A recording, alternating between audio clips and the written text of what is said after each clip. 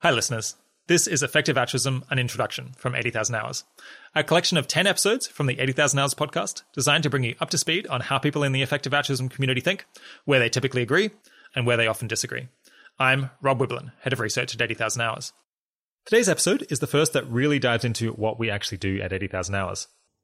Last year, we published a single-page summary of all of our key ideas, which links to many of our other important articles, and which we're aiming to keep updated as our opinions shift.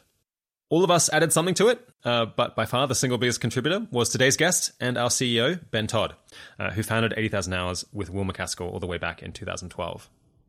The Key Ideas page is the most read page on the site now, and by itself, it can tell you a large fraction of the most important things that we've learned since we started investigating high-impact careers. But when I say single-page summary, it would perhaps be more truthful to say that it's a mini book, because it weighs in at over 20,000 words. Fortunately, though, it's designed to be pretty modular, and so it's easy to work through it over a couple of sessions, browsing through the articles that it links to on each of the various topics that it covers. Perhaps, though, you would prefer to absorb most of our key ideas in the form of a conversation on this podcast, in which case you've hit play on the right MP3, because that's exactly what this is. While we aren't quite as precise or comprehensive in this conversation as the Key Ideas page itself, one benefit of doing a podcast over the article is that we can more easily communicate our many uncertainties and dive into the things that we're least sure about. If you want to have a big impact with your career and you say you're only going to read one article from us, we say to go and read our Key Ideas page. And likewise, if for some reason you're only going to listen to one of our podcast episodes, it should probably be this one. One thing to keep in mind, though, is that, as I said earlier, our advice is going to keep shifting, and we're aiming to keep the Key Ideas page pretty much up to date as our thinking evolves over time. Of course, that's not going to be possible with this podcast, which is going to be basically fixed until we do a re-record, I guess, at some point in the future. So this represents our views as of November 2019, when we launched the current iteration of the Key Ideas page and actually recorded this episode. Okay, without further ado, here's me and Ben Todd discussing our guide to solving the world's most pressing problems with your career. Thanks for coming on the podcast, Ben. Hey, it's great to be here. So this is going to be a pretty different episode from the usual ones because, as you might guess, listeners, I have a reasonable idea what Ben is going to say in most cases as we've been working on this together for the last couple of years. So instead, I guess we're going to kind of assume that listeners have either been subscribed to the show for a while and heard a few other episodes, or at least have skimmed over the Key Ideas page. And then we're going to basically introduce all of the issues that we raise in the Key Ideas page, and then try to talk about some of the things that we perhaps didn't have space for, or some of the more interesting and controversial issues that are in that topic area. But before we get to all of that, maybe we can start by, Ben, could you kind of explain how you ended up running 80,000 Hours and what the history is there? Yeah, so what got me involved was I saw Toby Ord give a talk at my college when I was an undergrad studying physics and philosophy. And Toby was also at my college. And he gave his Taking Charity Seriously talk that you can see on YouTube. And that basically convinced me pretty much right away. I'm not going to rehash the things that are in there, but it was basically the idea that some charities you could donate to much more effective than others. And the best ones are super effective. So it's a really worthwhile thing to donate some of your money to those charities. And about a week later, I signed the Giving What We Can pledge. And I think I was the first non-founding member of Giving What We Can. It was right after the launch. And then I was just kind of involved with this community in Oxford of people who were trying to figure out the most effective ways to have a positive impact. At that time, most of us were students. So we were thinking one of the big questions facing us was, what should we do with our own careers? And I was wondering the same. And so I volunteered to give a talk on how to choose a career and how some of the ideas that Toby covered in Giving What We Can might also apply to career choice. Will MacAskill happened to be in the same room and was also coincidentally thinking of doing a talk on the exact same topic.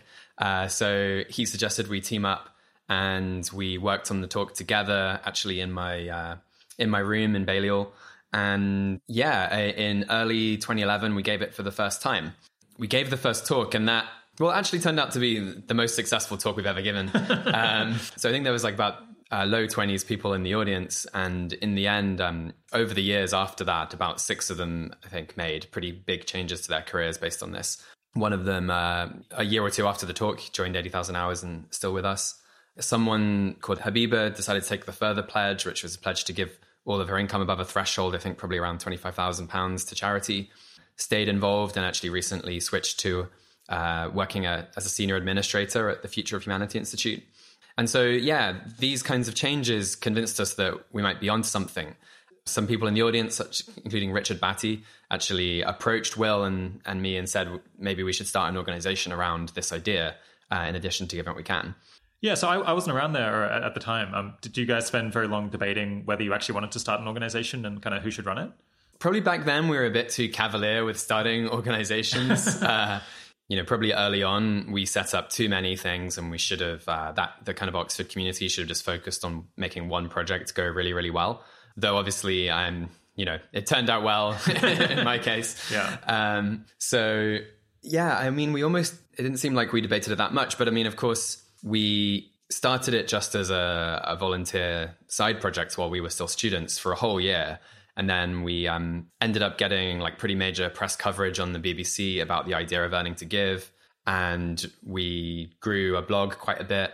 And then we managed to raise like a couple of $100K of funding, which was enough to hire full-time staff. And so it was that over that year that all that traction that we were getting was, at that point, it seemed obvious that we were onto something. I guess at that early stage, 80,000 hours, or I suppose it was called High Impact Careers first, and then 70,000 hours, and then 80,000 hours. Yeah, not many people know that we were briefly called 70,000 hours. Yeah, in the summer of 2011, it was High Impact Careers, and we started with a beautiful red and black website.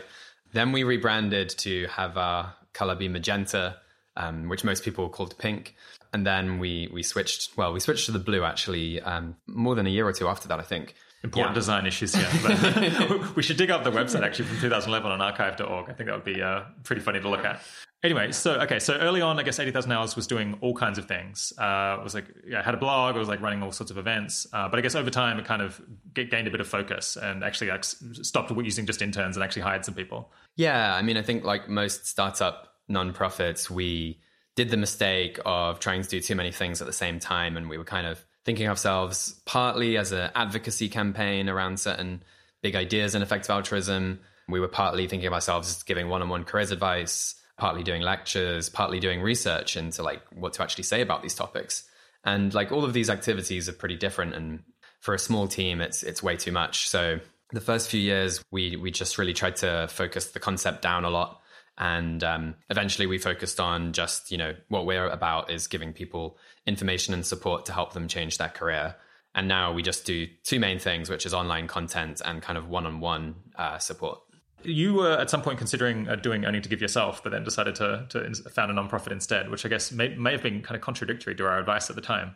How did you end up making that decision?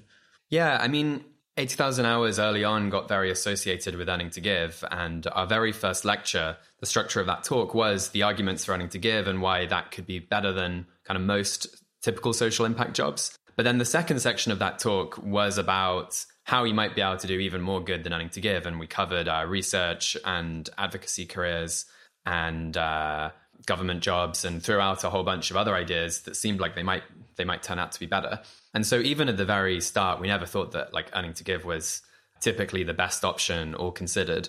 And that was very obvious in my choice, where I was choosing between Earning to Give and working at 80,000 Hours. And so, I had a job offer to work in investments in finance, which is something I've been interested in actually kind of since I was a teenager. So I think that would have been pretty interesting. Like I would have probably enjoyed it. But we really got convinced by, at that time, what we called the multiplier argument, which is just this idea that like if you could just change one person's career and they go and do something really high impact, then that's kind of having as much impact as you could have in the whole rest of your career. And so if just like every year you could help one person switch into a high impact career, then you're having way more impact than you could yourself directly. And we actually think we could do much more than help one person change career per year. So we kind of like thought it through and thought like, in my case, just carrying on with 80,000 Hours would be the highest impact thing to do. As we'll come back to, actually, back then we hadn't really thought of the concept of career capital. So I just totally ignored that in the decision. But actually, I think just by luck, I actually turned out to get better career capital by doing 80,000 Hours than I would have in finance, just because I've met lots of other people who want to focus on social impact and learned a lot about how to run a social impact organization. And so actually, like maybe if I'd known about career capital back then, it would have led me in the wrong direction. But fortunately, I was like doubly wrong and it cancelled out. Hey listeners, Rob here. Just a quick note that career capital, for those of you who aren't familiar with the term, is this term of art that we use to describe everything that puts you in a better position to have a large social impact in the long term, including skills that you build, connections, credentials, money in your bank account so you can move country and take a different job. All right, back to the interview. I guess part of the reason that we've written this key ideas article to kind of make our ideas like super clear and very upfront is that we found sometimes people they don't quite understand what we're saying, or they read some part of our advice and don't understand the big picture, and as a result they end up doing something that we wouldn't advise if we were talking to them one-on-one. What are kind of examples of like kind of classic or common misunderstandings that people have had of our advice, or like cases where we've like communicated our ideas in not such a good way, and so that's resulted in people making decisions that we wouldn't necessarily have advised if we'd spoken to them one-on-one? One thing we've realized in recent years is that at least the core of our audience really do just want to get the big ideas directly and explain with a lot of nuance. I mean, I think partly this podcast has shown there's an appetite for that. And so we decided to recently replace our career guide online with what we've called the Key Ideas series. Career guide is still up, but we now kind of make the Key Ideas series the most prominent one. And it just tries to lead with our most distinctive ideas quickly, such as long-termism, existential risk, things that make us the most different from other people who might give you information on what to do to have a social impact.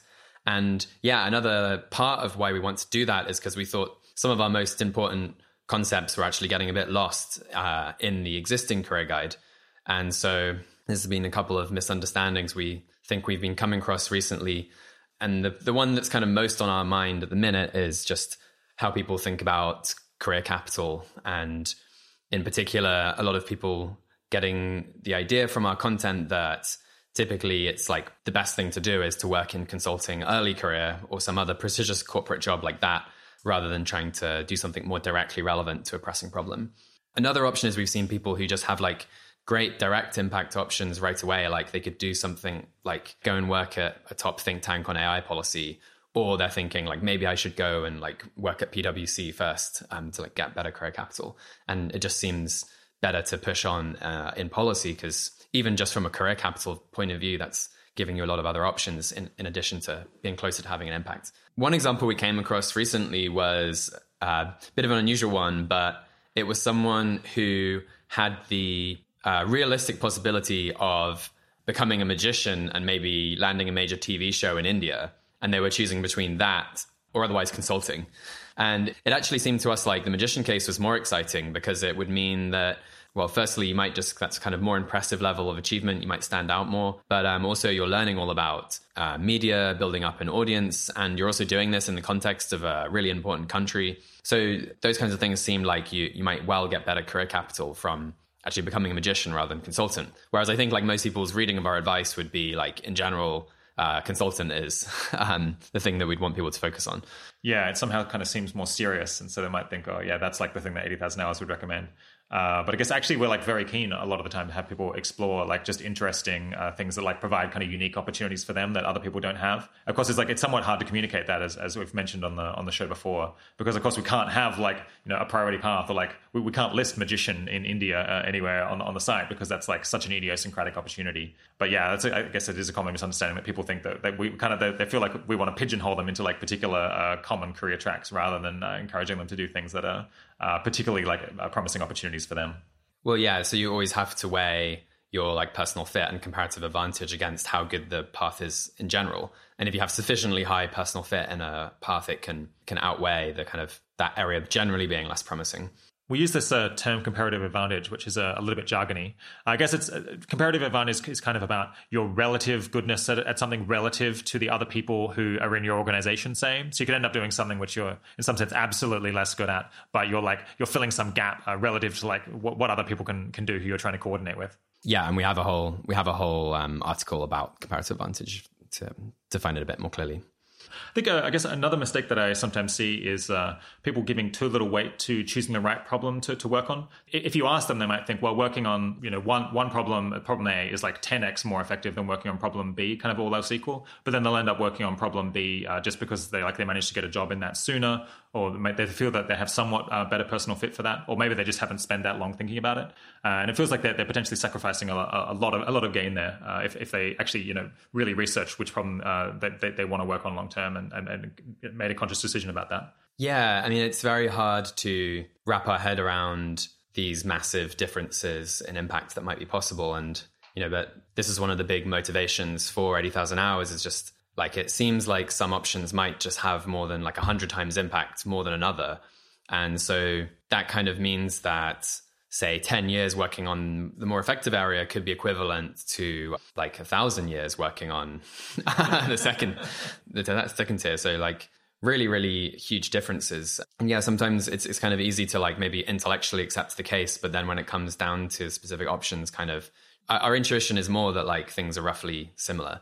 We actually did a survey of this where you asked people how much they thought charities differed in effectiveness in terms of saving lives. And I think the difference was only 1.5. Yeah, it was really small differences. I think like people thought that the best charity versus the median charity work in the developing world, it was like maybe twice as effective. Whereas I guess we would think it's more like 100 times or at least like tenfold. Exactly, yeah. And this gets us to the whole idea of 80,000 hours, where if you can just spend 1%, if you can make your career just 1% better, it's worth spending 800 hours doing that. If you can make your career 100 times better, it's, worth almost spending the whole career just saving up for that last 6 months. That's kind of how many times I've said that over the years. All right. So before we kind of get into the body of the Key Ideas article, maybe let's just start by kind of mapping out the process that at a very high level, we would recommend that people generally follow if they want to have a really high impact career, because that will kind of map out like the structure of the conversation to come. Here's the very high level overview of the overall process we generally guide people through when we're advising them on what their long-term plan should be and what their next step should be. And it's also roughly the structure of the Key Ideas series itself moves through things in this order. So the first question we encourage people to think about is the question of which global problems are most pressing, and then which ones you want to work on. Once you've got that, then it's about coming up with career options that might help you especially effectively address those problems. So that's like figuring out key bottlenecks facing those issues and how you might resolve them. And then from there, you want to be trying to get a short list of promising long-term options together. So that's the kind of idea generation phase. Then we have a strategy section, which is then more about like, how do you narrow those down? And so really big question there is just which one's the best personal fit for you. Another big question is whether it's more effective to first gain career capital. Will that accelerate your career more? Or should you just enter kind of directly into one of these long-term paths? And then finally, there's the section on decision-making. How do you actually figure out, once you've got a short list, what should your very next step be? And so their key thing is to try to identify your key uncertainties about these different options, investigate them. And then we recommend that generally people take what we call their upside option, which is the option that would be highest impact if you perform towards the top end of your expectations. That said, doing that while having clear backup plans. And then finally, we roughly recommend that people review their career about once a year or whenever they face a major decision point. A little bit less often if you're more confident, and a little bit more often if you're early career or you're more uncertain about what to do. And then the rest of the time, just focus on doing as well as you can in the option that you've chosen. All right, so that's a lot to digest, but we'll gradually work through each of those phases and kind of explain how we would imagine that someone could do a good job with them. All right, so the Key Ideas article kind of starts with a very foundational question of our moral views. So yeah, how would you kind of summarize the kind of key moral positions that 80,000 hours takes that are relevant to people's career decisions? So yeah, we start the Key Ideas series with, we just state some of the key values behind our advice. We don't really justify these things because that gets into a lot of complex debates in philosophy, but we just thought it's like important to try to clarify these things and be transparent about our values. And the kind of question you can have in mind here is like, just what does it actually mean to make a difference? What are we taking that project to mean? And then how does it then carry through into the rest of our advice? So yeah, we highlight a couple of key kind of principles on the Key Ideas page. So the first value we highlight is the idea of impartiality. And so we take 80,000 hours to be the project of trying to do good from an impartial perspective.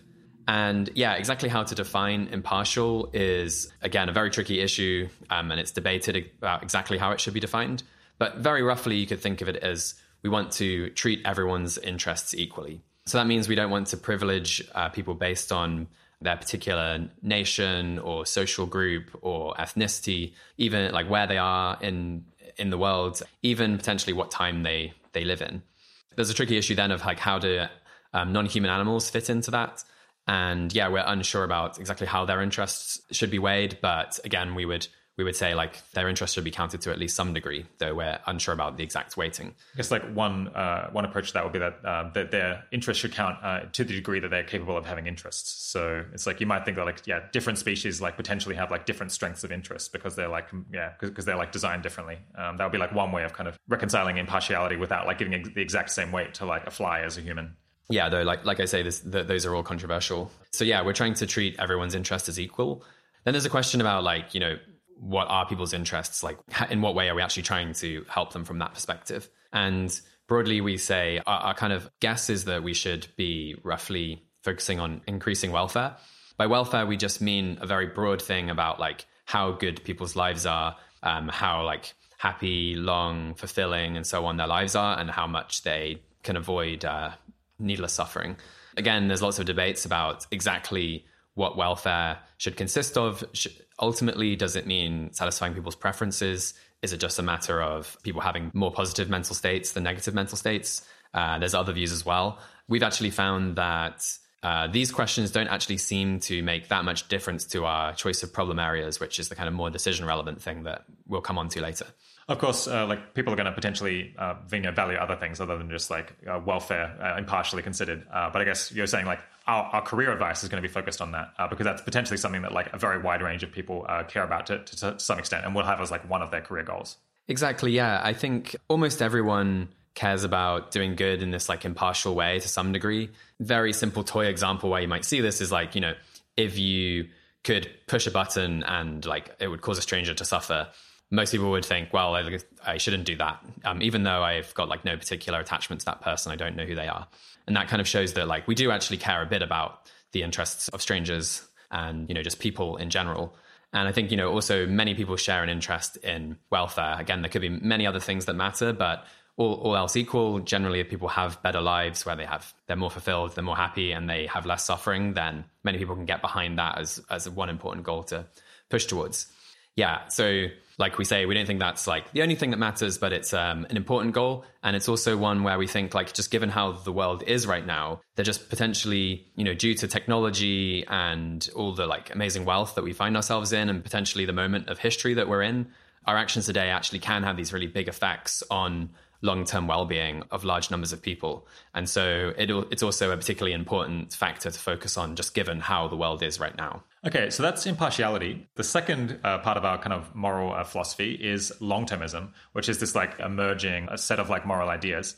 We've had like several episodes where we've discussed long-termism in some detail, and even like one episode that was over 2 hours, which was almost entirely focused on it. And even that didn't manage to like kind of consider all of the different like possible motivating reasons and possible objections and the back and forth about that. So long-termism is pretty hard to boil down, but like one kind of possible one sentence description would be that basically the most important moral consequences of our actions are the impacts that they have like more than 100 years into the future, or possibly more than 1,000 years into the future. Now I'll just try to kind of lay out how you could potentially get to a conclusion like that. The first observation will be that like many philosophical views imply that the welfare of people in the future is at least an important consideration. It's not clear necessarily whether the welfare of people in the future is as important as the welfare of a person today, but at least it should be given some weight.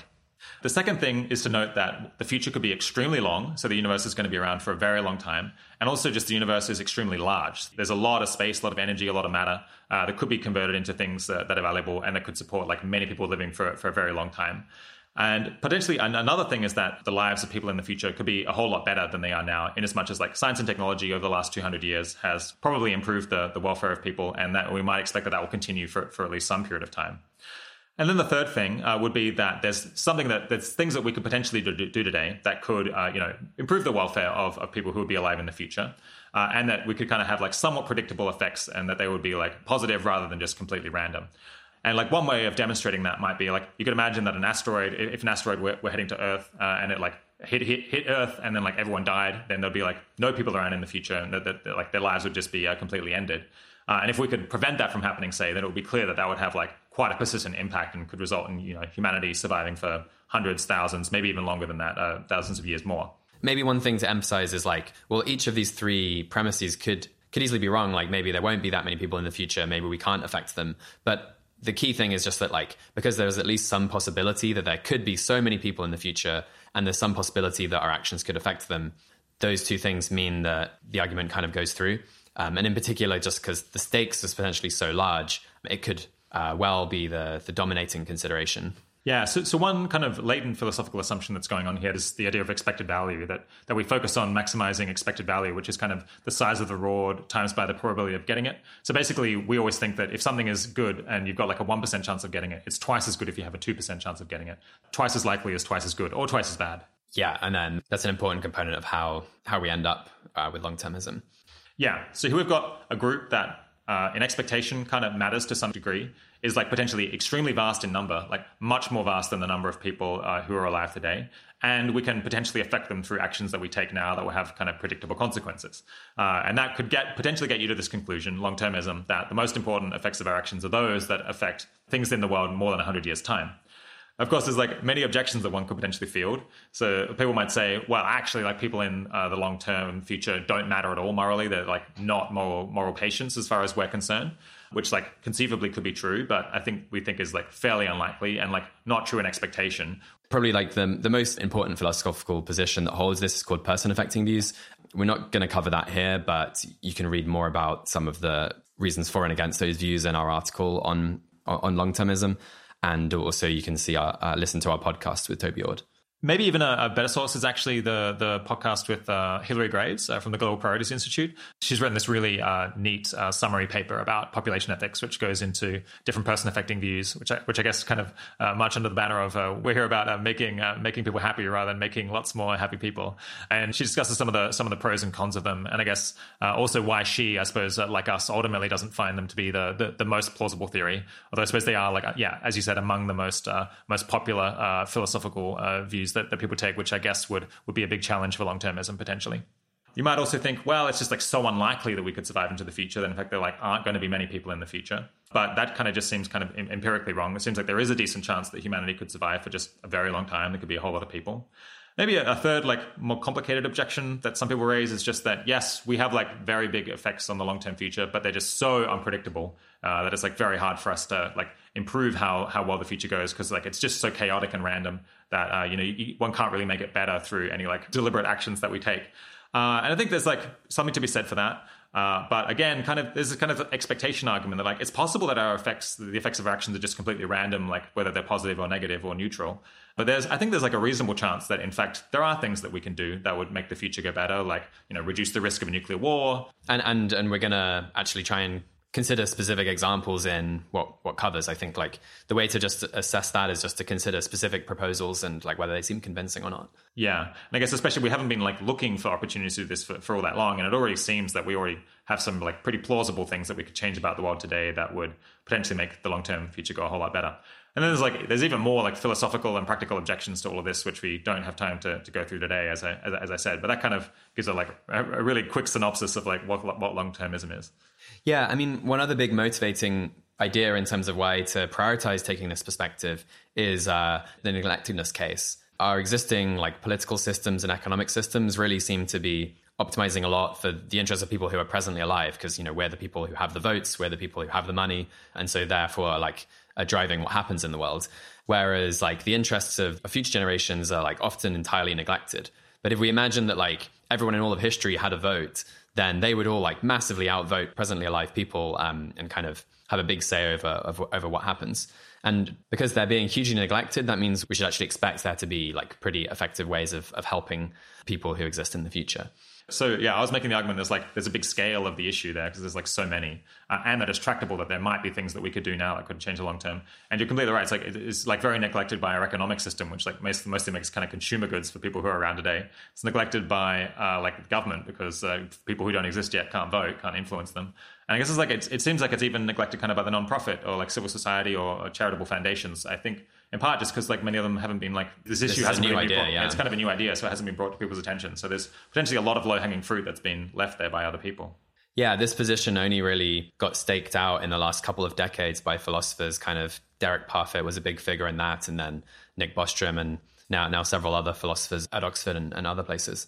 So like overall, you might think of long-termism as the idea that like when we consider the question of how to make a difference, we should just simplify that down to the question of how can we best help the long-term future? And we're not entirely sure that perspective is correct, but we're kind of convinced enough by the arguments, and also because that perspective is so neglected, that this is one of the most promising areas to explore and potentially work on for someone who wants to maximize their impact from an impartial perspective. Yeah, it's hard to find really high leverage opportunities to improve the world that like someone isn't already taking. To some extent, sometimes you have to make kind of bets that like people are making a mistake about something, or that like are not a universally accepted view might be right. And I guess in terms of like the bets that we could make on like a view that isn't universally accepted, that seemed like especially promising and like especially kind of action guiding, that would give us concrete ideas for things that people could do with their career to have a really big impact. Kind of long-termism stood out as seeming like unusually likely to be something that's much more widely accepted in the future than it is today. And it could be a framework that would allow us to find like many opportunities for our readers to have a big impact.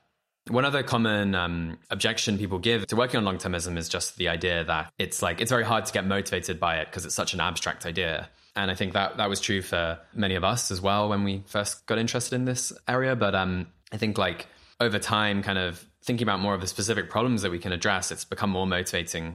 One big thing for me was recently reading Daniel Ellsberg's book all about nuclear war, the kind of level of insanity that is exhibited there, where the present generation is kind of just taking this massive gamble with the whole future, where we've set up this system by which, with almost no notice, we could just like all go up in flames due to this like kind of crazy machine that we've built. And, by doing that, we would not only potentially cause this disaster in the present generation, but we might actually put like all of history at risk. Yeah, all of these people who have no say, who are just being completely screwed over by us because of our own kind of incompetence or selfishness. Another thing was, there's a recent paper about the Fermi paradox that Anders Sandberg explained on the podcast, where he actually kind of argues that there's quite a good chance that our current civilization is the only sentient life in the universe. And again, just the idea that like the universe might be entirely empty except for this one planet. And then again, we're like kind of, there's all these ways in which we're just like playing roulette with that entire future. I found really motivating. Yeah.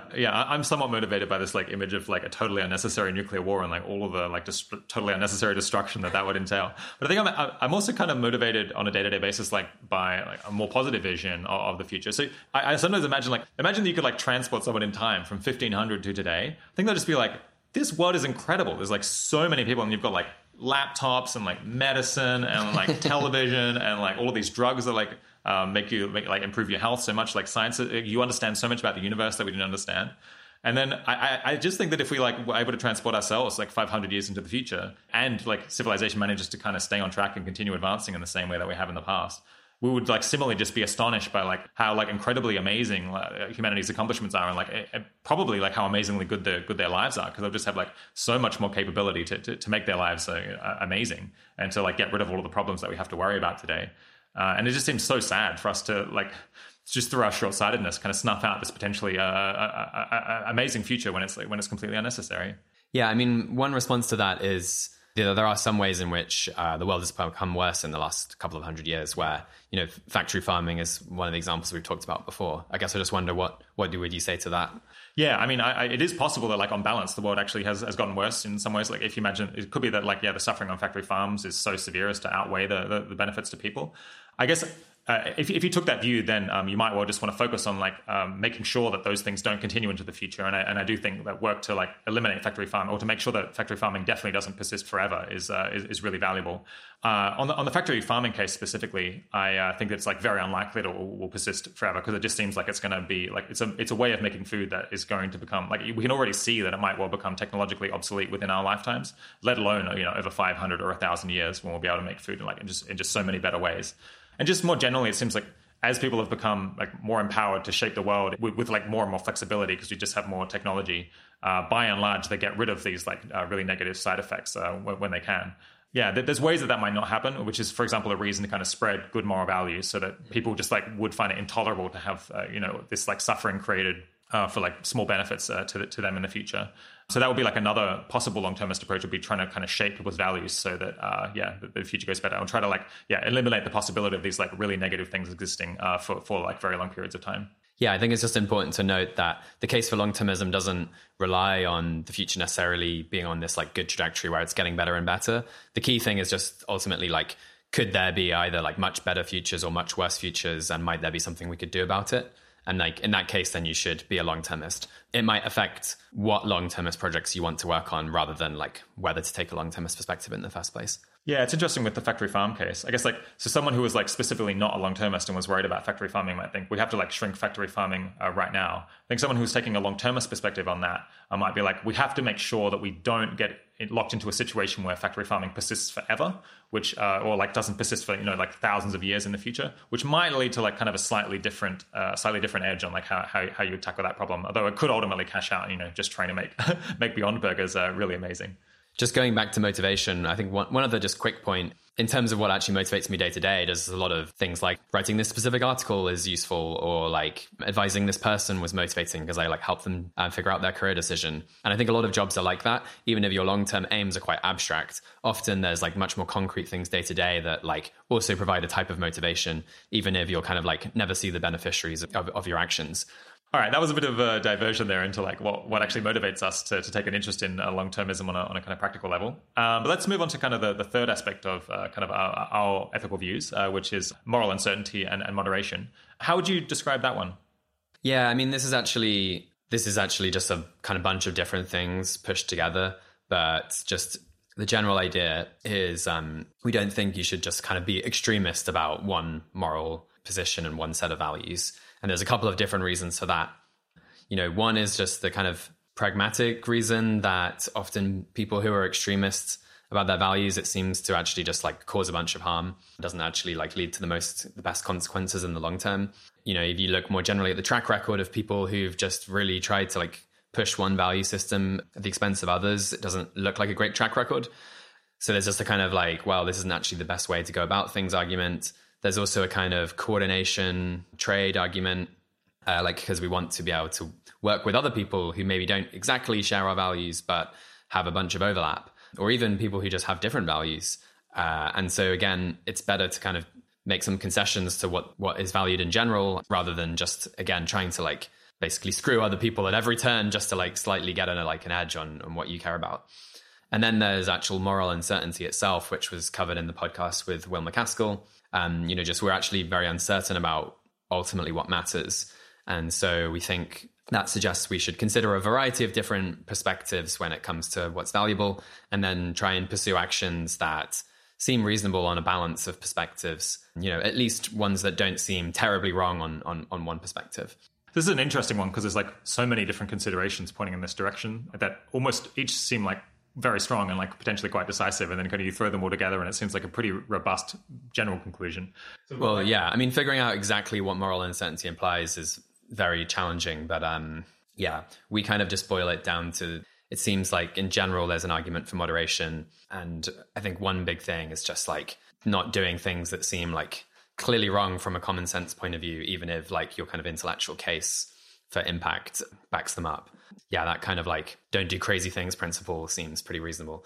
Yeah, so we've got this tendency probably that people don't take enough account of like philosophical uncertainty about like, these meta issues. Then we've got also that I think humans are like not inclined to take full account of all the empirical uncertainty about like all of the things that they might not know that might be relevant.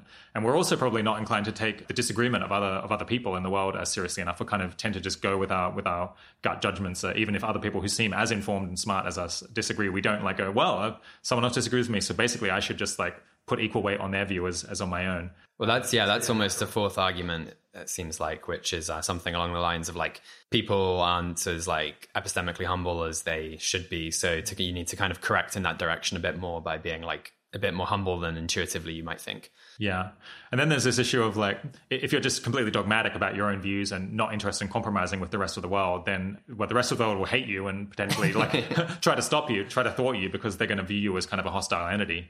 And then maybe there's even another one, which is like, we want to create a culture internally among like 80,000 Hours and the people who listen to our advice, and I guess the effective altruism community, which we're somewhat a part of, where people coordinate well and get along with one another and are friendly, rather than kind of backstabbing at every opportunity when they think that it's advantageous to them. Yeah, I lump that under the pragmatic reasons. Yeah. That's one mechanism by which you get them. So yeah, moral uncertainty and modesty and reasonableness seem pretty robust conclusions.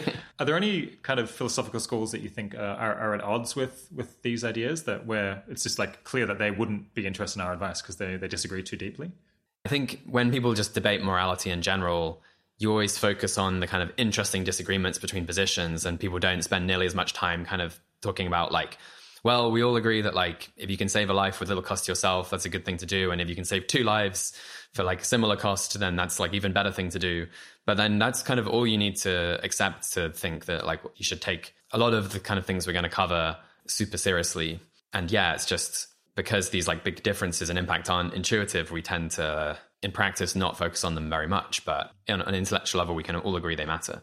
I guess actually another topic that we haven't taken a view on and which doesn't seem terribly decision relevant is kind of demandingness, or like whether it's obligatory to help people or whether it's just a good thing to do. And I guess there's disagreement on the team, and also it doesn't seem to really affect what we should say or even really what people ought to do.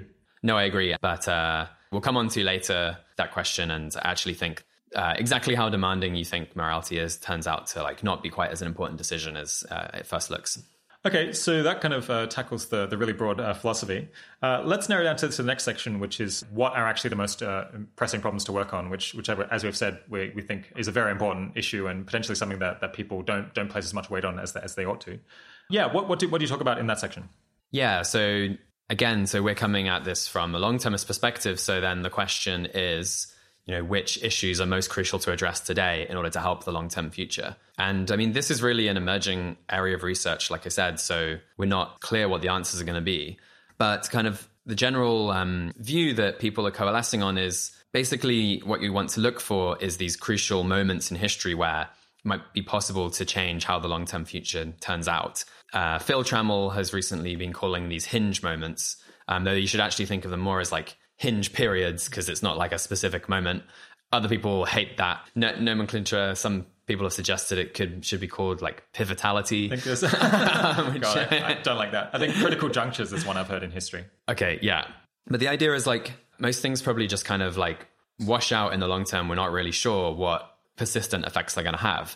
But then it seems like there are certain categories of things where there's a kind of element of lock-in or irreversibility. And there's basically a point in history where something could really go one way or the other way and be like that for a very long time. And that's like what you're looking for in a hinge. And so then from that, we end up with 2 camps of long-termists. The first camp, I'm going to call them the like targeted existential risk camp. And they're people who think, well, there are these things which look like they might be hinges. Basically, they're potential existential risks. And so that's something that could dramatically decrease the value of the future indefinitely.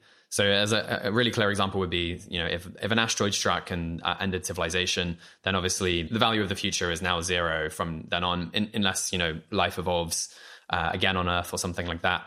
But, it's at least a very long-term setback probably. And so yeah, if you think there might be some chance of an existential risk happening in our lifetime, that seems like it could easily be the crucial thing to work on from a long-termist perspective. And so in how we prioritize causes, we think issues around AI safety, some of those might cause existential risks. Then secondly, global catastrophic biorisks. Thirdly, nuclear war. And fourth, climate tail risks. Those are our kind of areas that we've selected within this category where it seems like maybe in the next couple of decades, there's important work to be done reducing those risks. Then the second camp of people is quite a diverse camp, but basically in this camp, either you think, well, we don't know what the hinge of history is yet. Maybe it's those issues, but maybe there's other issues that are even more important. Or maybe, you think you do know what the hinge of history is, but it maybe is going to happen a very long time in the future. So you've got these 2 dimensions, you're very uncertain, and the hinge might be a long way off. And so there's not really a name for this category yet. One name that's being kind of used tongue-in-cheek is that's the boring long-termists. And the boringness comes from the fact that you're saying now is not an especially important moment in history. Now is just like any other moment. And so we've no reason to think like there's a key hinge moment on our doorstep. Whereas like the people who are really focused on AI, that's more saying like, well, the hinge might well be here. It's AI. And so that's where the name comes from. But, people also kind of call it patient long-termism or maybe broad long-termism. Hopefully we'll settle on a good name soon. And so, yeah, within that camp, there's then 3 main categories of problems that people work on or issues that people work on. So if you're just really not sure what the hinge of history is, then one option obviously is to just do more research and try and find that hinge. And so that leads to global priorities research being a key area within that. And like just in general, even another way to think global priorities research is important is that we might also just be wrong about this whole long-termism thing. And so for either reason, you might think just doing more research into these big picture questions is really important. So that's the first one. The second one is you could do some kind of capacity building. So you could basically help grow like the resources of people who care about the long-term future, such that when this hinge moment does come up in the future, we're in a better position to deal with it. And that's why we kind of see the effective altruism community and building that is really important. You know, if we were convinced that it was, say, all about AI or all about biorisk, then we would just probably focus on building the biorisk community or the AI safety community. But the point is that we might be wrong about what the key problem is. And so by building this community of people who are interested in working on a wide range of issues and flexibly switching, we're able to like get there to be more people interested in working on whatever the most important problem turns out to be in the future. There's also other ways you could build capacity. One option is just to try to like save money and grow that as much as possible. If you think like interest rates are kind of set by the rest of everyone else, and everyone else is very impatient, they kind of want to get money to benefit themselves fairly soon. And so that makes interest rates quite high. But if you're just happy to wait and play the long game, you can just save your money and gradually compound it faster than the world economy grows. And so thereby have like more and more influence over time. And then, you know, in 1,000 years, your foundation will be able to have a big impact on the long-term future. Yeah, if it's still around. Exactly. So pretty unclear whether that's a practical proposal, but there could be less extreme versions of that are sensible. You could also just kind of focus on building your own career capital, or say building a network of people in policy who are interested in long-termism, so that maybe just in like 30-year time period or something, there's like these ideas are much more represented among people who might be making the decisions that are relevant to these things. Yeah, and then the third category within boring long-termism is what gets called broad interventions. And so these are just things to work on that will help society navigate lots of different future challenges, whether that's future existential risks or other types of hinges. And so the problem we've written about online in this category before is improving institutional decision-making, where just the idea is like many of these challenges will be navigated by big institutions in society. And if you can help them be better at making complex decisions, then we've got a better chance of overcoming these challenges, whatever they turn out to be.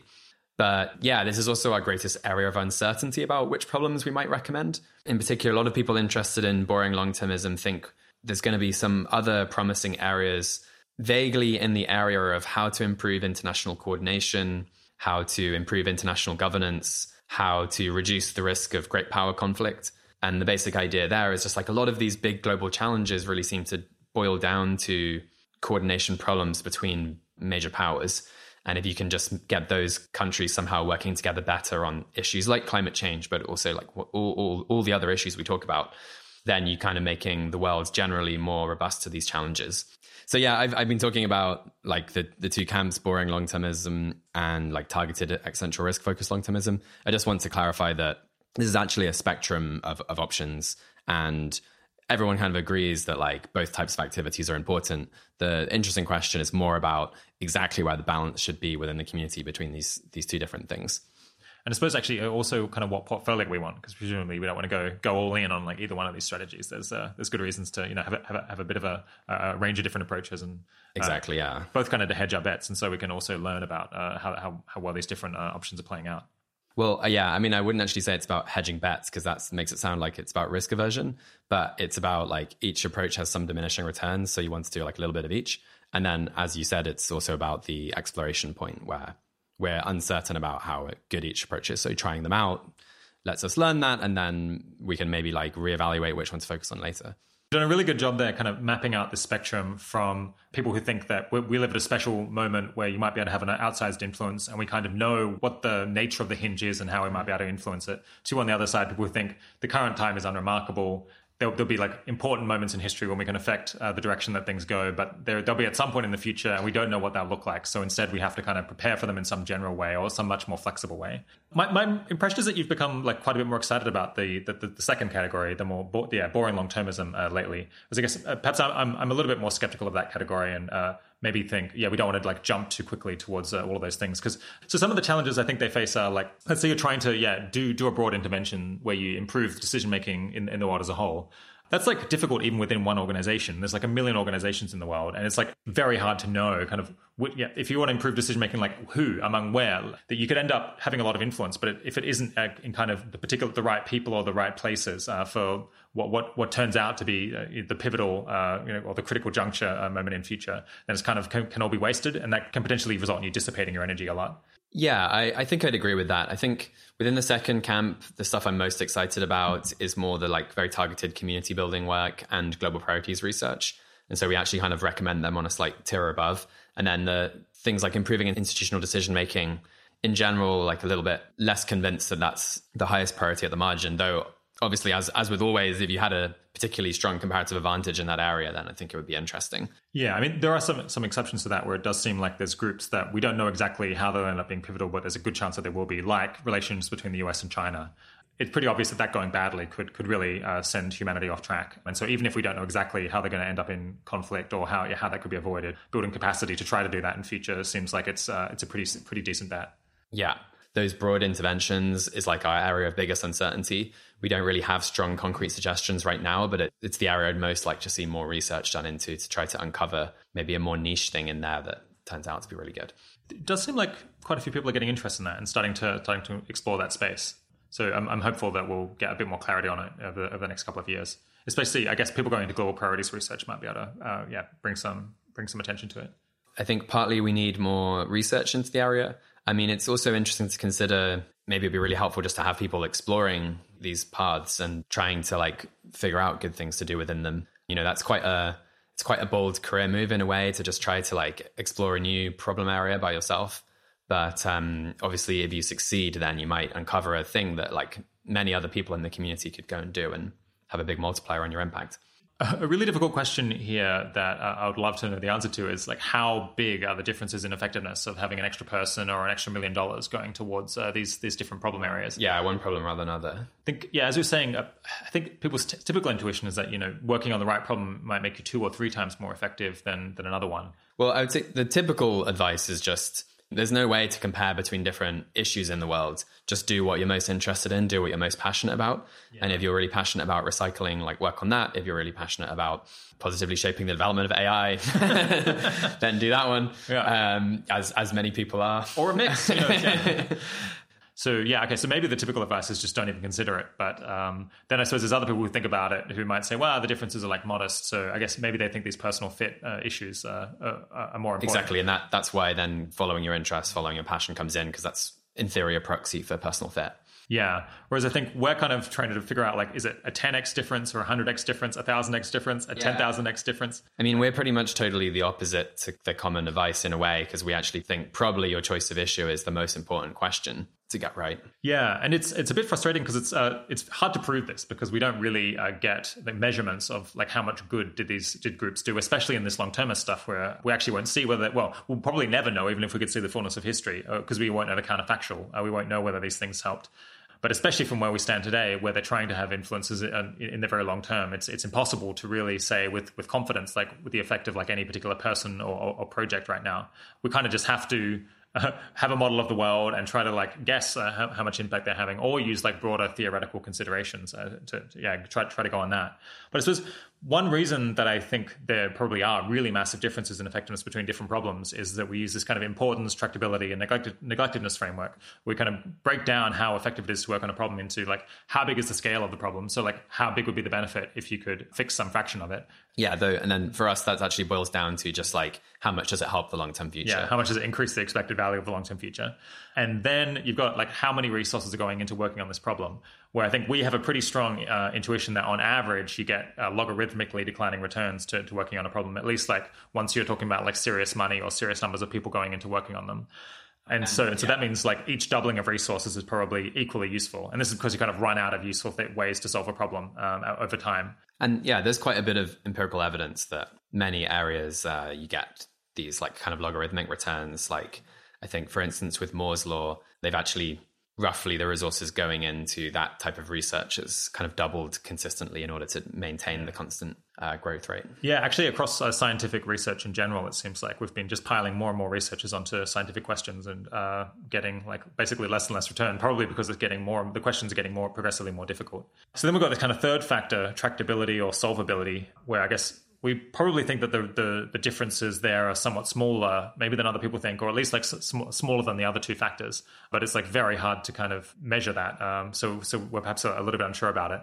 But anyway, if you just like naively plug in numbers for these things across lots of different problems, and it seems like you get ludicrous differences, like 10,000x differences between like the problems that we recommend and the problems that many people work on. Yeah, maybe it's just worth kind of working that through just very quickly, in that like taking this long-termist perspective with many issues, we're just like not really sure whether they have like what effects they have on the long-term future. Whereas like some of the things we've identified, such as like if you can reduce an existential risk, that seems like it has a massive benefits for the long-term future. Although it's hard to quantify, there seems to be like some really big difference in scale there. And then when you look at neglectedness, again, it's very hard to measure neglectedness precisely. One kind of guide is just looking at the amount of money flowing into different areas. And so just to kind of look at that, US education has around $1 trillion a year spent on it to an order of magnitude. Climate change has a couple of $100 billion spent on it internationally. But it seems there that like climate change is something like 10 times more neglected than US education as an area, just measured with the total amount of resources going into it. But then like issues like global catastrophic biorisks and AI safety research, they only have tens of millions of dollars per year spent on them. And so I think that means then you're looking at about a factor of 10,000 difference in the resources, at least the kind of direct resources going into them right now in the short term. And then I guess some people would want to say, well, some of those things are so much harder to solve than others. It might be like 10,000 times harder to solve. But I suppose, yeah, I don't think that. And I think watching people try to go and pioneer these areas, it kind of vindicated that view that these things were like not as hard to solve as people imagine, because they do just seem to be getting traction as you would in kind of solving any other practical problem. Yeah, exactly. It doesn't seem like it's 10,000 times harder to make progress on AI safety than on climate change. Yeah. In fact, actually, it seems, if anything, easier because the field is so much smaller, which is exactly what you'd expect from neglectedness. So if you just plug in these numbers naively, you get these like very large seeming multiples. But then there's like a whole bunch of factors which I guess kind of attenuate that conclusion or should make us doubt it. One is just that it's a very strong and surprising conclusion on its face. So kind of extraordinary claims require extraordinary evidence. And here we've kind of offered like theoretical considerations, like really broad measurements. And so it would make sense to be reluctant to draw such a strong conclusion from evidence that doesn't seem super compelling. There is a debate about whether we should even find it surprising, which is the issue of like, how strong should our priors be about like how big these differences should be? And like on one school of thought, it's kind of just like, if you think there's a factor of 100,000 difference, that means you think, say, like one person working on the most effective area has the impact of 100,000 people working on like more mainstream problem areas. And that just seems implausible. Like one person can't easily have such an outsized impact on the world. So we should be skeptical of it.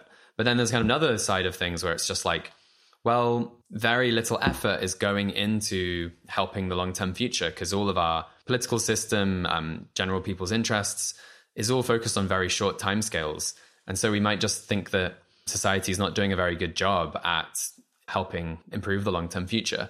And that would just mean that there might be amazing opportunities lying around that just aren't being taken. And so for someone who then really does care about helping the long-term future, they're then able to have way more impact than normal from a long-termist point of view. And so this is called the issue of like kind of market efficiency for doing good. Is it an efficient market, in which case it's like hard to have outsized impact, or is it just wildly inefficient, in which case we shouldn't be surprised if we find really big differences? Yeah, I guess if you just kind of look around and see that nobody is trying to improve the long-term future in the way that we're conceiving of it, and then it's like, does seem a lot less surprising that you could get a 10,000-fold difference in the effectiveness of things that people are doing, because there aren't people crowding into the areas where they could have a large impact because no one's even thinking about it. Yeah. But I guess, there's other reasons to be a little bit more skeptical. So I suppose one is that you might get like flow over benefits. So someone who's working on a project that's like not the most important one in our view, it might have kind of side effects that benefit the things that we think are most important. So for example, if 100 people go and work on global poverty, they might kind of solve that problem to some extent. And this will cause like someone else to decide not to work on that problem because it seems like more handled, and then go work on a different issue. Once you get to this point where there are people who might work on either issue, and they're like kind of unsure about which one to do, then it seems like it starts to get quite hard to get massive differences if they're like influenced by everyone else. maybe this happens on quite a large scale because like Bill Gates has said he thinks AI safety is an important issue, but he's kind of not working on it himself because like he's already chosen global health as his focus and he's going to stick with that. But maybe if just like no one was doing anything on AI safety at all, Gates would like switch into it. Yeah, or alternatively, you could imagine, because Gates is kind of doing the global poverty stuff, that's going to prompt some other billionaire to go and work on global catastrophic risks instead. Exactly, yeah. And even if that just happens to a tiny, tiny degree, like 1 part in 1,000 of the resources funged like that, then it kind of caps the difference in effectiveness between the two things at a factor of 1,000. Yeah, so funging is this like slightly strange term of art that people use in effective altruism to refer to kind of like spillover, like flow over effects when like an action that you take changes the behavior of other people. So a kind of classic case would be if like I donate money to a charity and then that uses up their kind of room for funding. And then another donor who would have supported them instead doesn't give to that organization, but gives to a different one. And in a sense, what my donation has actually caused is the funding of this like second organization that this other donor then gave to as a result of my donation. So it like can sometimes be like a little bit hard to control like actually the effect of your actions because of how it changes other people's actions. And you get the same kind of phenomenon potentially where if you take a job, then it's possible that someone else would have taken that job if you hadn't taken it. And so in fact, what you're causing is like the spillover of like the job that they go and take instead. Yeah, and we would say that that second person has funged you in the job that you took. So you can imagine the donation case. If there's 2 donors supporting a charity, the charity has a budget of $100. Each charity gives $50. If you were to donate even more, say you donate $60 instead, but then if the other donor just reduced their donation, so the overall charity was still at $100, then that donor has funged your donation because they've kind of made it that you have no impact on the charity. Yeah, it comes from the term fungibility, which describes kind of objects that are all completely replaceable for one another, just like $1 bill is the same as another dollar bill. But yeah, anyway, we'll move on from that. Yeah, I guess there's an OpenPhil post where they talk about some of the challenges that OpenPhil and GiveWell have faced with this. Another thing is, even if, like, other than resources funging, you can also kind of have side effects in a project that have a positive effect on the long-term future, even if it wasn't designed for that. So you might think, say, working on just like US education in general is like not terribly effective because lots of people are trying to do it, and it seems like relatively difficult to fix the problems that are remaining. But even if it's like relatively ineffective, it probably, improving general like wisdom among students, like making people like smarter and more informed, probably has some like diffuse like positive effect on the long-term future, which would kind of set, again, like if you think it's like 100th as effective on the long-term future by that measure, then that kind of sets an upper bound on the ratio of the effectiveness of working on that versus something that's more targeted. Yeah. I mean, maybe this is a bit of a digression, but like lots of things potentially help improve the long-term future. And in a way, it actually makes the scope of everyday actions much larger. So like just having a kid, maybe that just like increases the population in expectation by like a slight fraction for a really long time. And so you actually are having this big positive impact, though that one would be more of like a speed up in character rather than a trajectory change. And so probably is like dominated by quite a large degree by reduction in existential risk. Whereas with something like education, maybe that does actually also reduce existential risk a bit. Though again, it wouldn't be too surprising to me if it was like only it was a factor of 10,000 less levered, because it's just so undirected at the particular hinges that we think are most important. Yeah, most things probably do help the long-term future, but you might still have very large differences between them, I think, on that argument. Well, I guess, that's a somewhat open question, is like, yeah, do these actions generally help? So you can imagine, like, some people think that having more children is like bad for the long-term future because it like creates more problems in the short term before we can fix them. And so even if it's positive because it's meaning that there's more people in the short run effect, like if it has a very, very slight effect on like the probability of extinction or catastrophe, then that would end up swamping that. Yeah, exactly. No, but I think you only need one kind of funging argument like the one we mentioned to already think that there's a cap in the difference in potential effectiveness. I mean, we can also throw into this like empirical and like moral uncertainty about these things, which it's like very hard to know exactly how to quantify that. Exactly. Like, and in theory, that should be taken into account in your assessment of scale, but then it's very hard to do all these things in practice. So you probably want to correct for them later. Another thing is that it's exceedingly hard to know how actually neglected problems are. So it's like sometimes we say, oh, well, only $10 million is being spent on this, or only $10 million has been spent on it so far. But that's like can be very misleading for two reasons. One is that in the past, like lots of money has been spent solving like problems in general, and very often some of that like subtly, indirectly works on this other problem. So for example, like not very much money specifically works on like preventing aging. There's relatively few labs that call themselves, anti-aging labs. But then everyone who's been working on biomedical research in general, improving chemistry, improving our understanding of biology, has to some extent, like indirectly, been helping us or like bringing us closer to the point where we can tackle that problem directly. And then it's like very hard to know how to quantify all of that. And that's like in the past. And then in the future, it also seems like issues that are very pressing, really, really burning issues, where there's like the scale is really big and no one's working on it. There's a tendency, like at least at the moment, or it seems like there's some tendency for like resources to be directed towards those. So if something's particularly neglected now, it may not be so neglected in the future. And then if you consider kind of on net, like across all of time, is it neglected? Well, yeah, I guess what you actually care about is how many resources get spent on a hinge before that hinge happens. Right, yeah, before that hinge. and we don't know when the hinge exactly will be. So then you're kind of then trying to predict like what resources are going to be spent on that thing in the future as well. And so, this all means that just those like naive numbers that I said earlier are probably, that's not the correct way of thinking about it. Probably the differences are less severe than the kind of very direct numbers that I mentioned. But then, there were such large differences in neglectedness on the naive measure, say a factor of 10,000. I'd still expect there to be large differences even once we more take into account these factors, these attenuating factors. I think there's also just a very strong argument that we should expect helping future generations to be neglected, as I mentioned earlier. Because I guess the market doesn't really reward it very well. Voters don't really reward it for the government.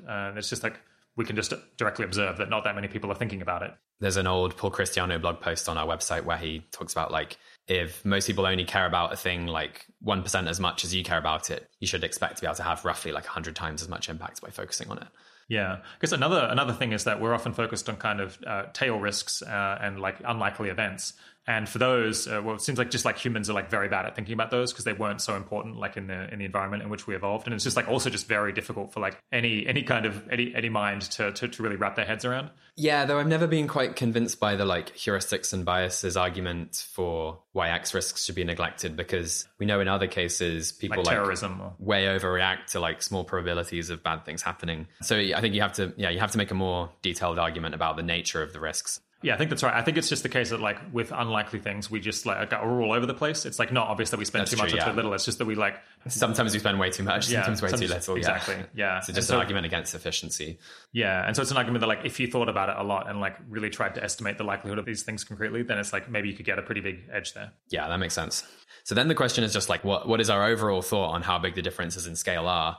We like tried to survey some kind of leaders of organizations in the effective altruism community last year.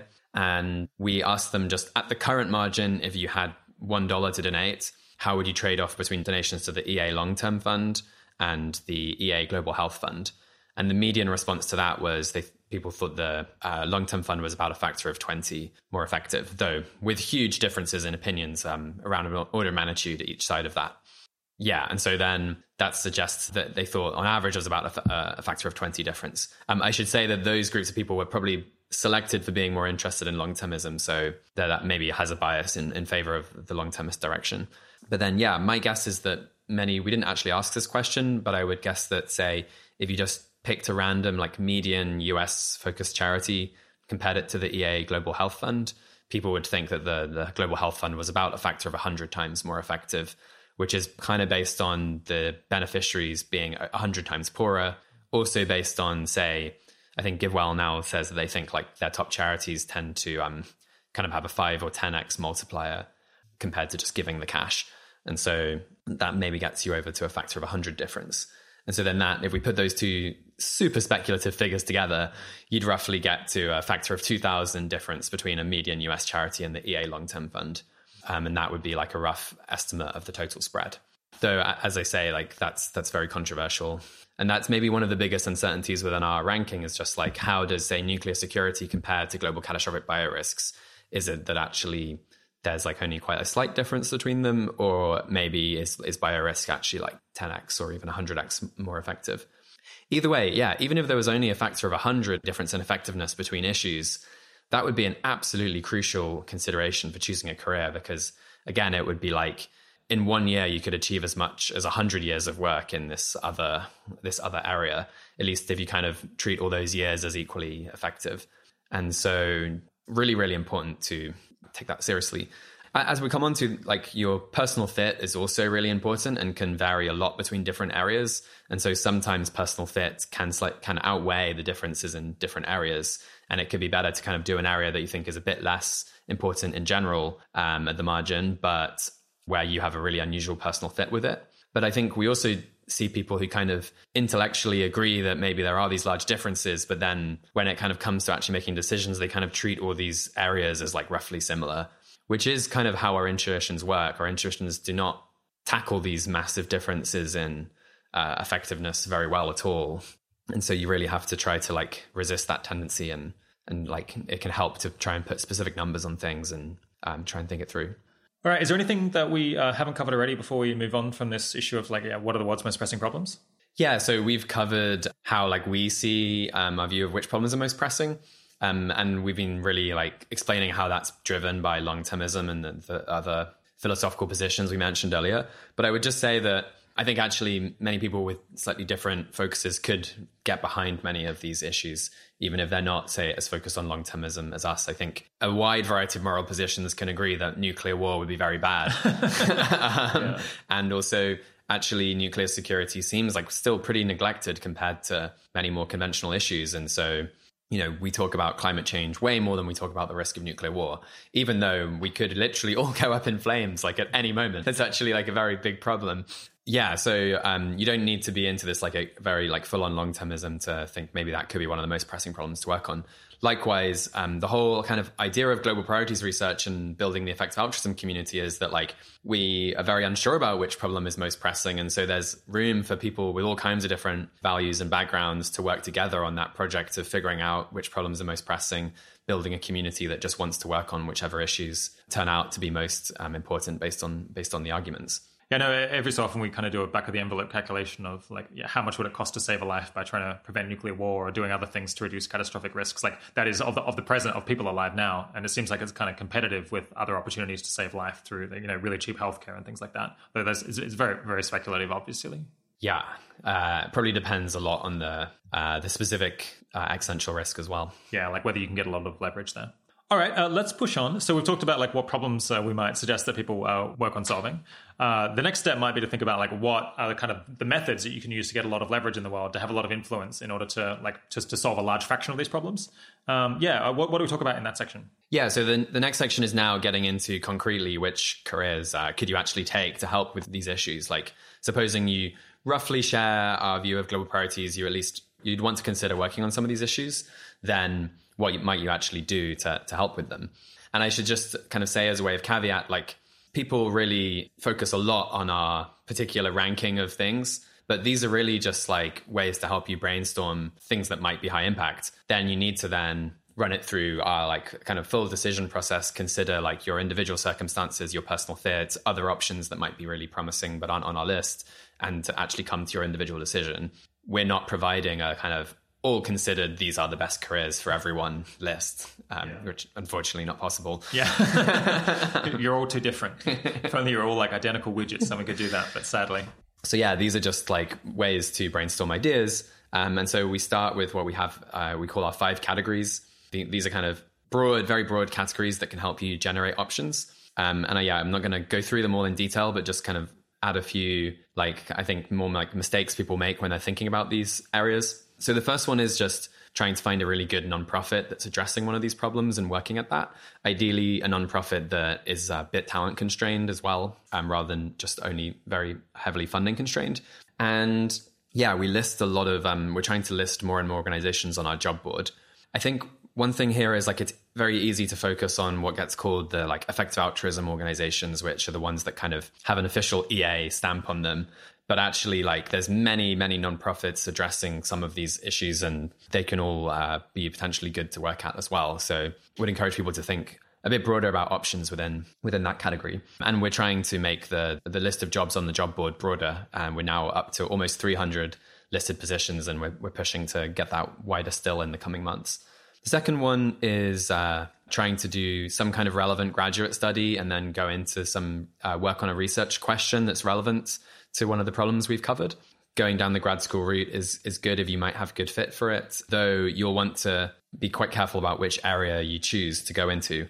And so some of the areas that we think are kind of most generally exciting are like machine learning and economics, because they're both like economics is very relevant to global priorities research as well as other areas. Machine learning is obviously very relevant to AI safety. But then another nice thing about graduate studies in those areas is they also give you a lot of general backup options. Like you're not just punting your career on this one path.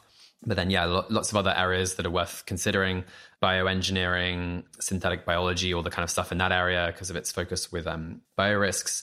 And then there's all kinds of policy relevant issues that could be very useful for policy careers. There's like security studies, even law, and then go into policy, like international relations, again, economics, but more with that focus. Yeah, war studies, it gets called at King's in London. Yeah, Masters of Public Policy. And so, yeah, you can do all this research that's relevant more to like either the broad long-termist interventions or to taking a policy approach to AI safety or to AI or to biorisk. So, yeah, those are some of the areas that we've been most excited about recently within research. The third one then maybe is the one I want to highlight the most, which is government and policy careers in roles that are relevant to these different problems we've covered. And I think this is the area that maybe is still, even though we've been banging on about it for a while, the most neglected by our readers, and one which I think really a lot more people could seriously consider maybe making applications to than currently do, and also seems like one of the biggest needs in the community of people addressing these issues, and where there's like a lot of roles that might be very high impact. I think partly one problem that's stopped more people going into these areas is it seems very vague what to do in this area. But like one thing is just like, in order to get started, there's actually a couple of very concrete ways to get started. One is think tank internships and research positions, and we've got a profile about those. In the US, you've got joining a political campaign, and you can often just do that pretty much straight from undergraduate. There's trying to work as a congressional staffer, and then there's doing graduate study in a relevant area. In the US as well, it's pretty common to do a Masters of Public Policy and then go into policy from that, also do a law degree. And so I call these the kind of like entry policy positions, and they're just things that kind of generally establish you, get you a network, and then you can go from them into like many different positions. Oh, and the other one is you can just try to get directly into like the executive branch or the White House and just get positions in those straight away. Sometimes you can kind of leap ahead more quickly through these like accelerator programs. So those are kind of how you'd establish yourself. Another big misconception we come across is like people think you have to be a real people person in order to work in policy. But actually there's just a really wide range of roles in this area. And there's definitely a lot of roles for more kind of research oriented people who aren't just people like with really good social skills. It's not all kissing babies. Some are just shuffling paper. There are obviously lots of roles where it is really important to have good social skills. But yeah, you don't necessarily have to. Another big thing is like people don't realize that you can just enter a lot of these roles directly from undergraduate. So you can just try to make a round of applications initially. And then if that doesn't work, then you can go to graduate school or some other type of career capital and try again later. But then, yeah, you don't need to have a policy degree. We sometimes find people who like have already got a PhD, but then they think they need to do a Masters of Public Policy in order to work in policy. But actually, if you've got a PhD, you can just go straight into policy positions. In fact, you don't even need the PhD. And so, yeah, I think maybe one thing we were speculating is going on here is just like after you've just done 6 or 7 years doing this very narrow PhD thing, it's very hard to imagine that someone would just let you loose in kind of like setting policy and like figuring that out. But, you know, that is actually how the world goes sometimes. It is odd, isn't it? One other though caveat about policy is it is easy to, probably more easier than average, to accidentally make things worse in policy. And we're going to come on to doing accidental harm later in the episode. Okay, so fourth path. So then we've got direct work, research, and policy and government. Fourth one. The fourth one is just consider if you already have a strong skill, then obviously consider how you might be able to apply that to one of the most pressing problems. And that's just kind of a bit of a catch-all. Like our categories are most relevant to people who are early at their career and they have a lot of flexibility over what they end up doing. If you already have some very well-developed skill, it's harder for us to give general advice, but there may well be a great way to apply that to one of these issues. And so if you're in that category, unfortunately, you're going to have to do a bit more work to go and meet people in the problem area that you're focused on and try and ask them, like, what could you do with the skills that you have? There's this nice example of, I think during the Ebola crisis, it turned out that anthropologists were really important because they kind of understood burial practices and how you might be able to shift burial practices to reduce the transmission of Ebola, which is like pretty random. And, you wouldn't necessarily think anthropology is going to be like the top thing to study to to help with biorisk, to help with biorisk. But yeah, as it turned out, like sometimes just having an expert in it, maybe you want to have a few around in all kinds of different areas because you don't know what the future holds. Yeah, that's just a nice example of how a wide variety of skills can be applied to these pressing problems. And it's also an illustration of how like people interested in long-termism and just effective altruism more broadly, we really need there to be people who share that kind of approach, but also really understand all the different academic disciplines ultimately that might be applicable. I mean, yeah, maybe like medieval poetry or something, it's like a bit harder to see how that's going to turn out to be the crucial thing. But the future's unpredictable, but not quite that unpredictable. Yeah, but then there's still a very wide range of things that are needed. And one thing that has I think been on some people at the Global Priorities Institute mind is that there's just very few people who have a strong history background who are interested in effective altruism. But actually, a lot of when we try and study long-termism, often you really want to be looking at like historical analogs, or there's questions like, could the Industrial Revolution have gone differently? There's questions about like, has welfare gone up or down over time? And these are like basically questions in history that are really interesting and useful, but I haven't found anyone to study them. And so that's just like one example of like an area that's not kind of normally considered like a classic thing that we want lots of people to do, but it would be really great if there was some people doing that path. Yeah. So what about earning to give? Yeah. So then we have that as the fifth category. And so I like to think of earning to give as like kind of deliberately earning more than you would have and then using that to donate more. So you don't necessarily have to be in a super high earning career. Like anyone can earn to give to some degree by like choosing a higher earning option and donating it. And yeah, the key thing here is just like money is always useful to help the most pressing problems. Even if you're not sure how to use money right now, you can like always save money and grow it and have more later. And then when opportunities do arise, you can use it. But actually, like I think, there are just great places for donors to give right now. And if you're not sure about doing your own research, you can donate to the EA Long-Term Fund or one of the other funds. And so, yeah, I mean, I think earning to give is still an interesting option because it's a way for anyone to convert their skills into, resources that are working on the world's most pressing problems. Yeah, if you're going to follow that option, then I'd say like also try to do it in a path that gets you good career capital so that you do also have the option of switching later. Yeah, one of the reasons why we highlight it a bit less than we did in the past is that over the last, say, 5 years, there has been a lot more money going into some of these long-termist focus areas, especially from the Open Philanthropy Project. And that has created a bit of a like kind of overhang where it seems like really key bottleneck is basically people able to do kind of like research, entrepreneurship, policy within these pressing areas and slightly less so money. Though, again, having said that, there are still uses for additional money. For instance, the Open Philanthropy Project often only wants to fund about half of the budget of an organization because they don't want that org to have to just only depend on them. And so that means that you at least need people to match the Open Philanthropy Project one-to-one. I guess other comments with earning to give is that if this idea of kind of saving and investing money for a very long time kind of pans out as being a really good method, at least at some point that we should kind of switch to doing that, then earning to give is going to look a bunch better. Yeah, exactly. Like it's quite hard to compound human capital. You can kind of do it by growing a community and then hoping that like the community will kind of carry forward the values after you die. But like generally most people's career capital drops to zero at the end. Yeah. Whereas like money can be saved and used after your death. And so if you think the key hinge moment is like going to be after your death, then that could be another argument for earning to give. Though we're getting like pretty speculative territory at this point. I guess also we just like don't know what the future will hold. It seems like at the moment these problems are like, they're a lot less funding constrained than they were 5 years ago. And it's possible that in 5 years' time, like money will look more important than it does right now. But we could be in kind of a temporary period where money is like less the bottleneck. I mean, yeah, just the other point is like with all of these things, you have to consider your personal fit. And so if you're like unusually good fit with earning to give compared to your other options, then that could well be the top thing for you. Another one that kind of didn't make this list and is a bit conspicuous is advocacy. What were the reasons for that? Yeah, I mean, well, we should maybe say what we mean by advocacy. In a kind of career context, I more mean trying to get into jobs where you have a public platform of some kind, such as being a journalist or working at a campaigning organization, and then using that to promote important ideas. I think like that can be very high impact, but it's like a bit harder to make a general recommendation like that. partly just because it's like very difficult to actually do that.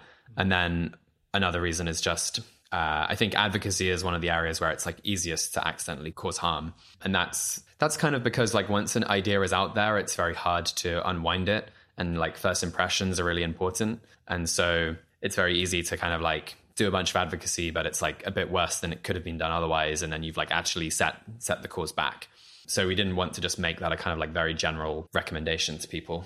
Yeah, I think other reasons are that it seems especially hard to figure out what the call to action is in some of these problems that we care a lot about.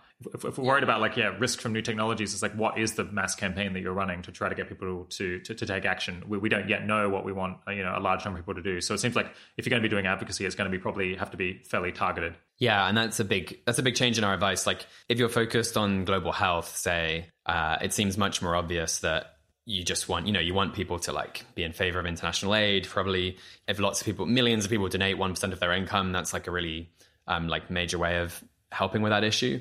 And so like having people earn to give and do advocacy and mass outreach seems much more useful. Whereas it's much harder to see exactly how mass outreach is the key bottleneck for something like AI safety right now. It's more a question of just like figuring out what the hell to do at all. Yeah. I guess it's a bit ironic for us to say that given what we're doing exactly right now, which is kind of at least, something that's like reasonably mass advocacy. I don't know if this is mass advocacy, like 5-hour-long podcasts about philosophy and... maybe a little bit more niche, yeah. Yeah, it's like if you listen to hundreds of hours of podcast content, you might be able to like work out what to do with your career differently. It's not exactly just, we want everyone to like donate a bit to Against Malaria Foundation. It's much more complicated to work out. Yeah, so you raised the issue of the conclusion about kind of what method you want to use, like varies a lot depending on what problem you might be focused on. So if you're focused on global poverty, then earning to give maybe looks much better, or like mass advocacy does, or like earning to give because there's obvious things that you can do that seem really effective that can just absorb tons of funding. Like even if it's just like cash transfers to people in dire poverty. The top GiveWell charities also have, not sure exactly what the funding gap is now, but it's like around 100 million, maybe more. And they think that they could find a bunch more if they did more research, which is what they've just started doing. And then if you're trying to eliminate factory farming, I guess probably I actually think the best thing to do is probably going to go into these clean meat or like plant-based meat businesses, or become, a scientific researcher focused on how to make those products really good. But there's also obviously opportunities in kind of mass moral advocacy to try to get people to change their values and maybe worry about that issue more. And that the message there seems like a lot less fragile. It seems like... torturing pigs is bad.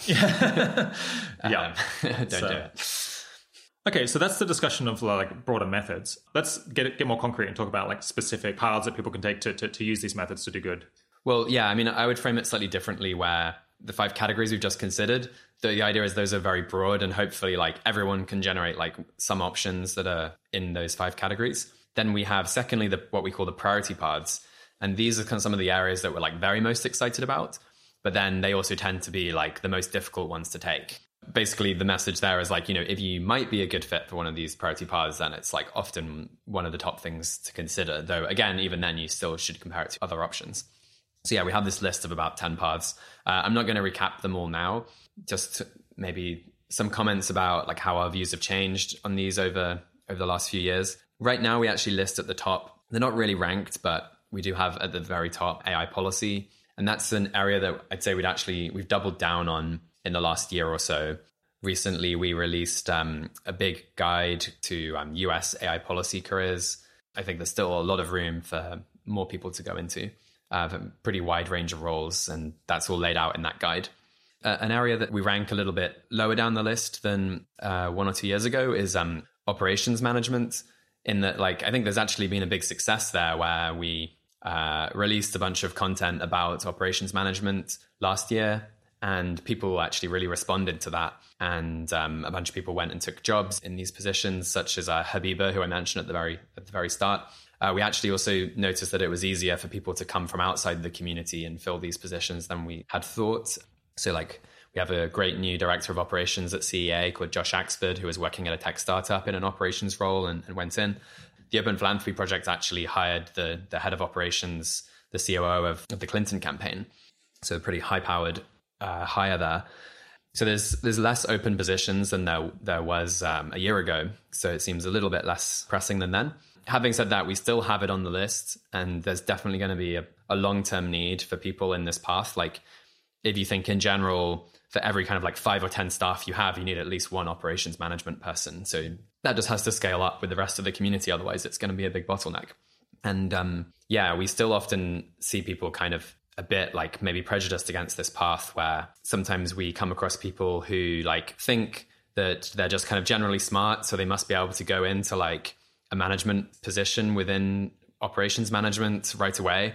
But actually, like, it's a very challenging skill in and of itself, and you generally need to have a bit of experience and learn that particular skill. And yeah, we really need in the long term people to specialize in this kind of general function. Yeah, that raises this general problem that kind of category of roles that's bleeding for people, that's desperate for people right now, like might not be that way in a couple of years' time or in 10 or 20 years' time. And that's just, it's extremely difficult for people, including us, to anticipate exactly how that's going to go. Yeah, we do try to kind of estimate the like room for talent in different paths. But yeah, I mean, it's very hard to communicate. Like, we think it's a bit less pressing than last year, but still very, very pressing. Or another one is like, oh, it's really pressing now. We think it won't be as much in the future, but only because lots of you will read this and take the advice. So then it becomes a little bit circular. Well, that's the whole problem as well, yeah. But yeah, just wanted to flag that some of the things in that old article we wrote about operations management aren't quite as current, but we still list it in the priority paths. Yeah. Any other priority paths you want to comment on specifically? Well, I think the most interesting other category to discuss would be like other things we've considered adding but haven't written up yet. So there's a number of things here. I think one interesting one is something like non-profit entrepreneurship. And I definitely think that's a big bottleneck facing the community, and that like there is funding around to build more organizations, but we kind of lack the entrepreneurs able to like actually develop the concept and make it into something shovel ready and then raise funding for it. One reason why we haven't listed it is just because it seems like it's very difficult, and there's not many people who have both entrepreneurial experience and a lot of background in the specific problem area. I think it's very hard to just go into one of these complex areas like AI safety and just start a new organization. That's like often a bad idea. You need to instead build up your experience within that particular problem area for several years first, and then found the organization later. But if you're listening to that and you might be one of those people, you've worked in one of these problem areas for a while and you're interested in starting something, then we'd very likely be interested to talk to you. And so I'd encourage you to apply to advising. It's very difficult to give general advice because it just depends so much on the specific idea, whether it's worth doing or not. But we'd be keen to kind of try and help you make introductions or help you find funding for that kind of option. So yeah, that's entrepreneurship. Another kind of area of priority paths might just be if we do end up having like international coordination or reducing great power conflict as a problem area, then there might be some priority paths associated with that. That will then just turn out on like whatever seems kind of most promising ways to work on those issues. You know, maybe that's just going to work in like, well, maybe research around international governance, or maybe like working at international organizations, or working in the foreign service, trying to like improve relations between different countries. So yeah, like I say, that's very uncertain at the minute what might be there, but we're definitely thinking about it. We've also considered kind of adding a kind of catch-all extra option to this, which is just like some other way of dealing with our priority problems that we aren't going to be able to think of because it's very specific to you, but does seem like really, really valuable. Yeah, totally. I mean, like I was saying, people tend to treat the list as comprehensive, but it's like really just a list of like ideas to consider. And so maybe we need to make it like really, really salient that, yeah, there's actually a couple of different categories of things here. One category of things is like a thing that might be a priority path, but we just haven't had time to investigate yet. And if you think you found something like that, you could consider just kind of trying to pioneer that area, then telling us about it. And if we're convinced, we'll be able to like have a podcast about it or write about it and maybe get like more people doing it. So it's kind of a high risk thing to do, but maybe potentially much more high impact. Another category is just there's certain things that maybe it would be really great if just like a couple of people did them. So with priority paths, we tend to only want to recommend things that like quite a lot of people could do, because otherwise our advice would like maybe immediately become obsolete. But like something like we talked about earlier was like being like a global priorities researcher, but who's a historian, seems like it'd be great to have like a couple of those, but it's maybe not a kind of general enough recommendation that we'd want to make it a priority path.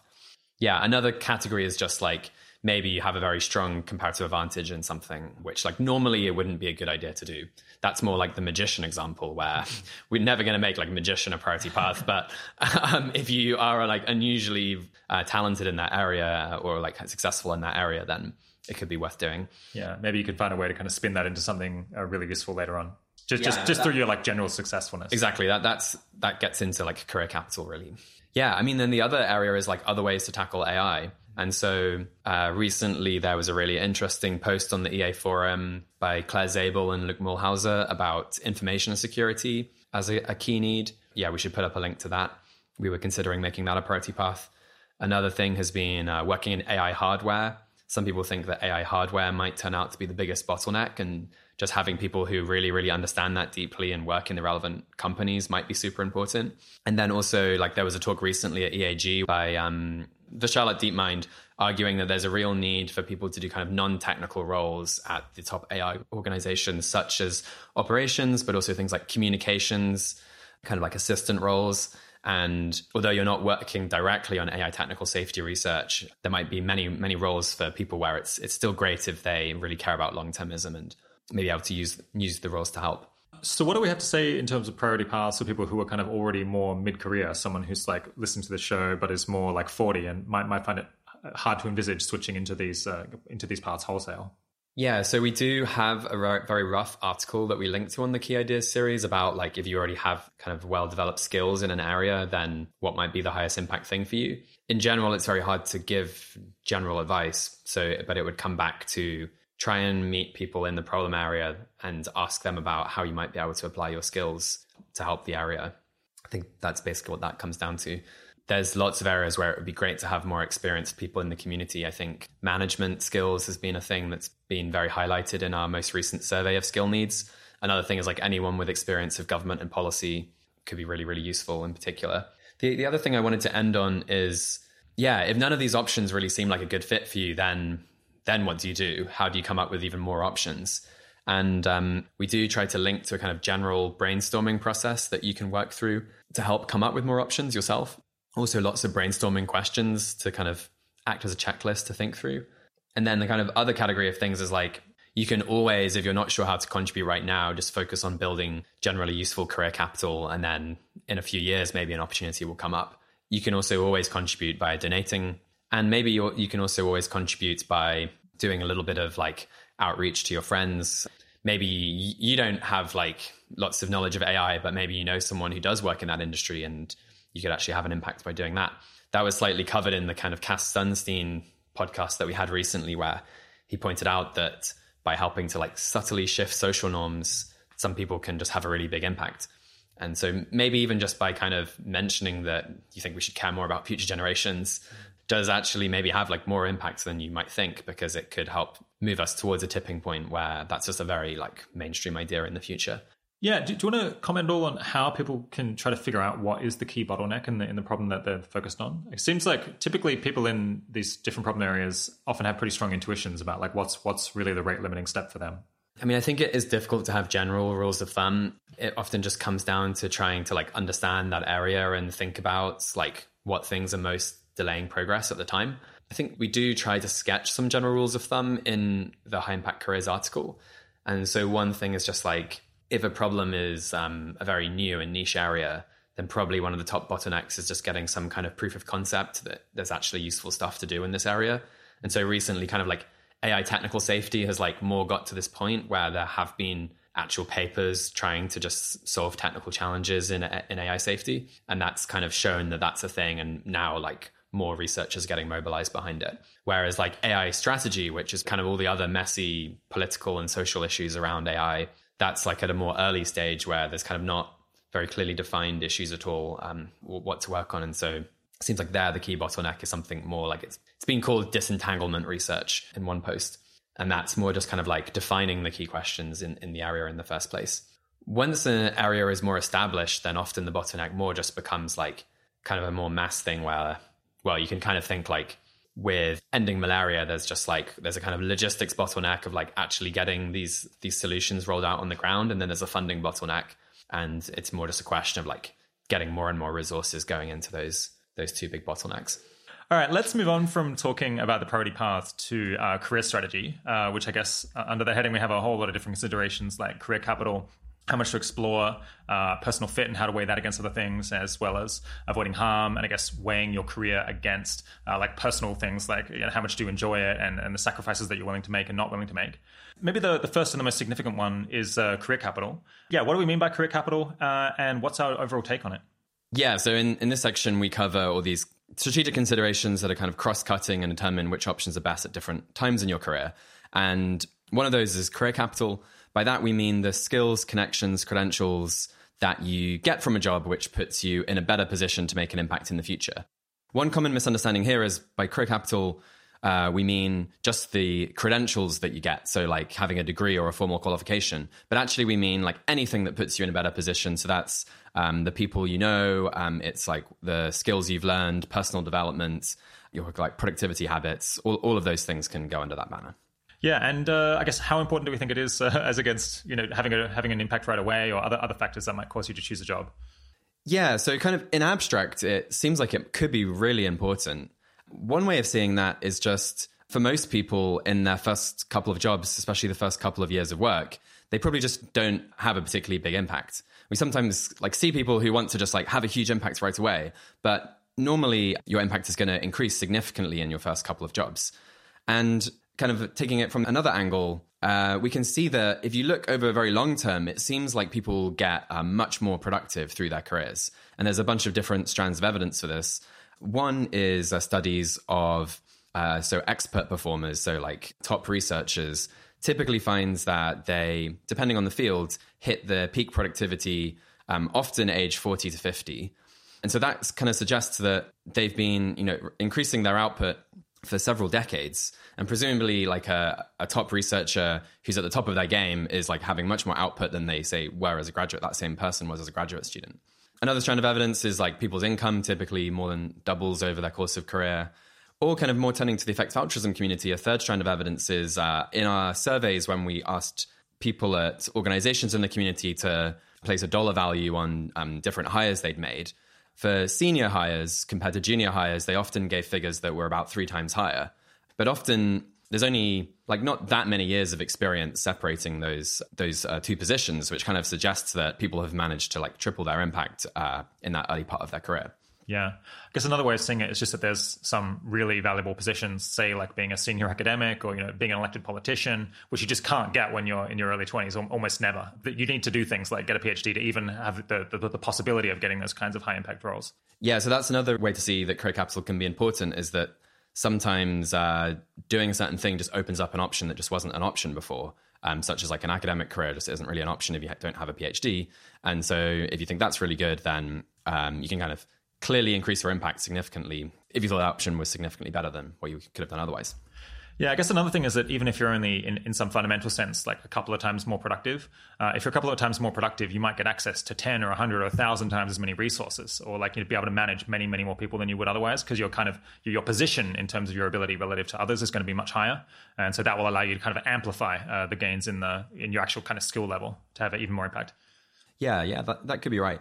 Another point is that career capital is one thing is it's also clear is that it's more important the earlier you are in your career. That's for at least 2 reasons. One is that there's probably some diminishing returns from career capital. So as you gain more, it becomes less useful. Though actually, I guess Rob's argument just there was like almost an argument for increasing returns from career capital. So that's a little bit unclear. I think the point that's more clear is just the earlier you get career capital, the longer you have to use it. So like obviously learning a new skill age 64 and then you only have 1 more year to use that skill is much less useful than learning it at the start of your career and then having 40 years to use it. So for that reason, it means that younger people should focus significantly more on career capital than late career people. Yeah, I guess we said earlier that there are times when people do have their greatest impact when they're in their 20s or relatively early in their career, if they're kind of in the right place at the right time and just have an opportunity to do something that other people haven't seen, for example. Because like famous, startup examples of that. So we don't want people to ignore that possibility and like always focus on career capital. But it's kind of like that's most likely the default for most graduates, is that they're gonna it's time to, they still have to kind of build their skills and build everything that they need to have a bigger impact later on. Yeah, there's definitely important exceptions. I think actually within the effective altruism community, there's in particular, partly just because it's a young community, there's been lots of people who have had a big contribution early on. Yeah. All right. So it's, if not the biggest consideration early in your career, then it's probably at least one of the top considerations. So the $1 million question, I guess, is which are actually the best options for career capital, which is something we've been trying to answer over the last couple of years. And I guess we're not completely sure about, but we have a bunch of pretty promising ideas. Yeah, I mean, I think this is where the question gets a lot more complicated because to some degree, as we're going to kind of try and sketch out, just focusing on what has a big impact in the long run also gets you career capital indirectly. So it's actually it can be a bit unclear, even though career capital could be really important in an abstract sense, how much you actually need to focus on it as a separate factor. So in terms of the best options, I guess a lot of an option that a lot of people have in mind, especially I guess because they're focusing on the credentialing aspect of career capital, is to go into management consulting or some other kind of corporate, prestigious corporate job, which is going to be like widely recognized as having skilled you up to some extent. Yeah, like also investment banking, professional services, law, things like that. Yeah, and that's definitely something that we've talked about in terms of career capital in the past and still do today. I guess where do we come down on how that trades off against other options, and for how many people might it be the best option? Yeah, so I think it probably got emphasized a little bit too much in our advice, and kind of because it's like a memorable thing that people are already interested in as an option, people probably end up focusing on it too much after reading our advice. And yeah, we released an article that goes into this in a lot more depth recently that is linked to from the Key Ideas series. But overall, we would say it's like a good option and it's worth many people considering. But there's often an even better option for getting into the problem areas and the priority paths that we think are highest impact right now. And the main way we've arrived at that conclusion is just looking at these areas and then trying to think through like what are the most effective routes into them by like speaking into people in the areas. And then it rarely seems like management consulting is the most direct route into any of them. Yeah, I guess a bunch of people have gone into consulting who were involved with the effective altruism community over the years. And it seems like they're doing well. Their careers are progressing well, but they don't seem to have come out like well ahead of people who just went into direct roles straight out. And I suppose that's made us a little bit more cautious about suggesting that people kind of do a detour into prestigious corporate jobs. Yeah, it seems like that when they come back, they kind of end up in a position that's like similarly senior to what they would have if they'd been working within these nonprofits the whole time. Obviously, it's hard to tell, but at least it seems like they haven't obviously got greatly better or, on the other hand, significantly worse career capital than they would have got. Yeah, I guess, we should point out that there isn't room in these organizations for kind of everyone to go and get a job in those immediately. So for people who can't get into those things, going and getting career capital in some kind of prestigious corporate job might be extremely sensible. But I suppose if you're choosing between the two, it's not obvious that the prestigious corporate job gets you far ahead. But I guess, so setting that aside, which options then do seem best for progressing your career as quickly as possible in the priority paths? Yeah, so this depends a bunch on your skill set. Like if you're a bit more on the kind of like research and analytical end and you can afford it, then graduate school is often an attractive option, especially masters. And that's just because having a master's in a relevant area just often does seem to be useful in many of the paths that we most recommend, especially because it's very helpful in lots of policy careers. And also sometimes just having that specific expertise is useful as well. Yeah, so I guess in terms of going to graduate school, some options that stand out are kind of security studies, international relations, public policy. I guess there's some fields of biology. That cluster is like the policy careers cluster. Yeah, and then there's some subfields of biology, which seem pretty useful. Which is relevant to biorisk. Yeah, and then there's, I guess, economics and history, I guess, within the social sciences, if you count history as a social science. Well, yeah, so the ideal subjects for graduate school are ones that also give you lots of backup options outside of academia. And I think like economics and machine learning and some other kind of more like applied mathematical subjects really stand out on that front. Whereas like something like history, it would be great if there was more people who studied history within our community of readers, though, doing a history PhD doesn't give you that many great backup options outside of academia. So that would be more one for like a smaller number of people who have a really good personal fit with that area to consider. Yeah, I guess if you're an analytical person and considering going to grad school, another option might be going and working in a think tank or some other kind of direct, perhaps more junior policy role.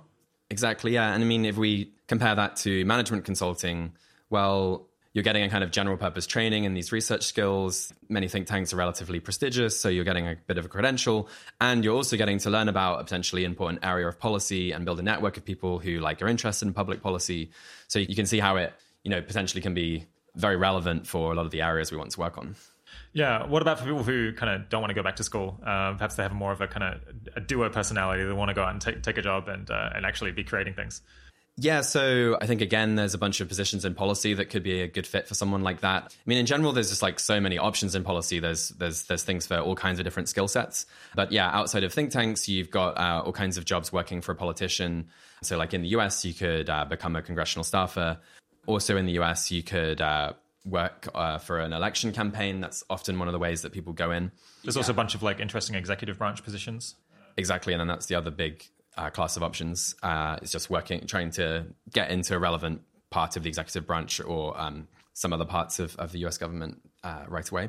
Yeah. What about business? I mean, I suppose tech startups is something that a lot of people are interested in doing. How do they look for career capital?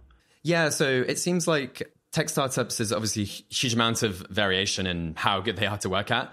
But we have seen a decent proof of concept in that, like, we've seen people go to tech startups and then often learn a useful skill set like management or operations, and then come back and it's seemed to be clearly useful in social impact organizations. So I think that's often a pretty attractive option, especially if you are in the US or London or somewhere where there's a bigger tech sector that you can join. Though, yeah, just obviously you want to be selective about which startup you work at and try to find one, like, if you can work with great people or it has a lot of buzz around it, or you think it might be like on an unusually good trajectory, which is like a bit easier to do if you have a little bit of a network in that area.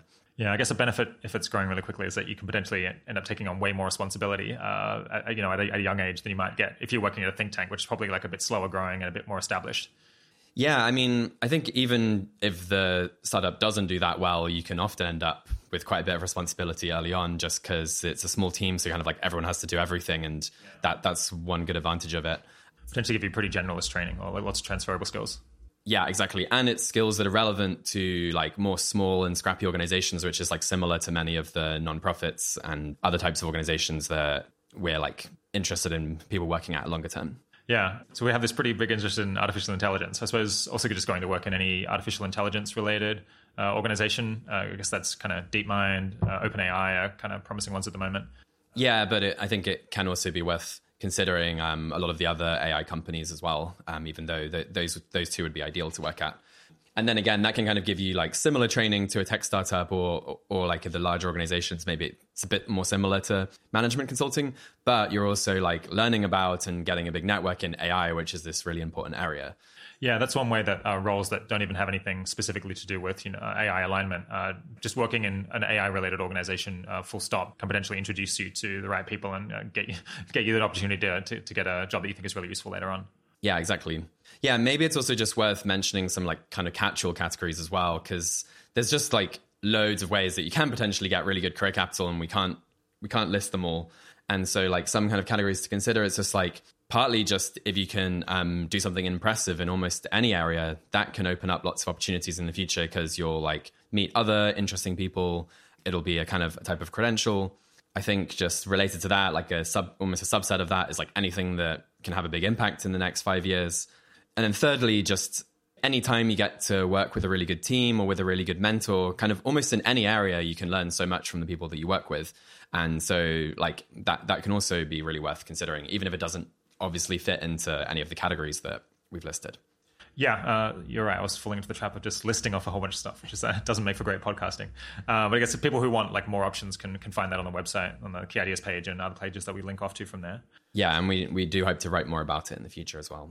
I suppose kind of a high-level trade-off that people often face is between getting kind of very specialized career capital that really advances them in this one track that they're probably already on, versus developing very generic skills like just being able to write well, which is probably useful in almost any job. Yeah, where do we come down on this? If someone is like, has a choice between a job that's like very specialized versus one that develops generic skills?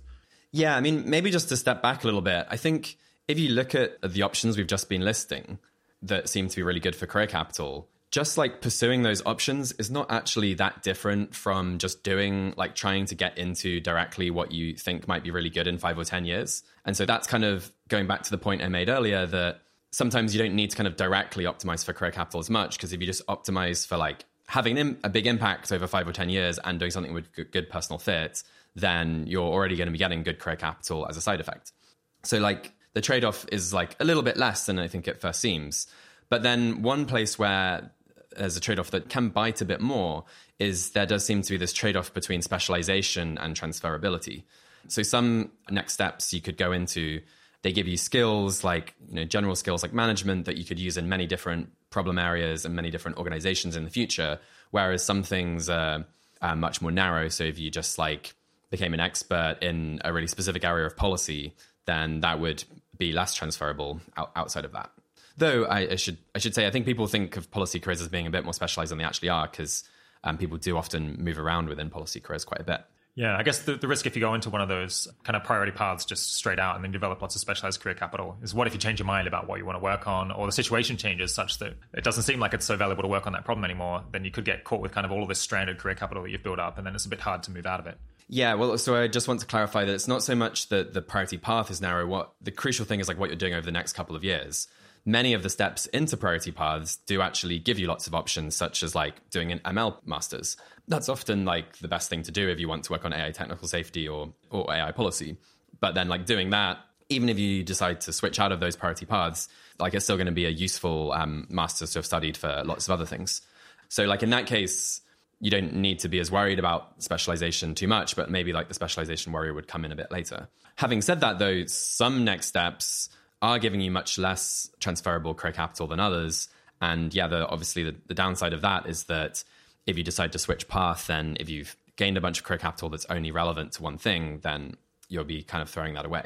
Yeah, it seems like this. The community maybe has a slightly different trade-off, or a group of people has a slightly different trade-off than individuals do. Where I guess individuals often kind of don't want to close off options. They find that like very kind of there's this risk aversion that makes people reluctant to do that. But then kind of as a group of people, you need some people to go out and explore and like do specific things that necessarily kind of close off some options for them.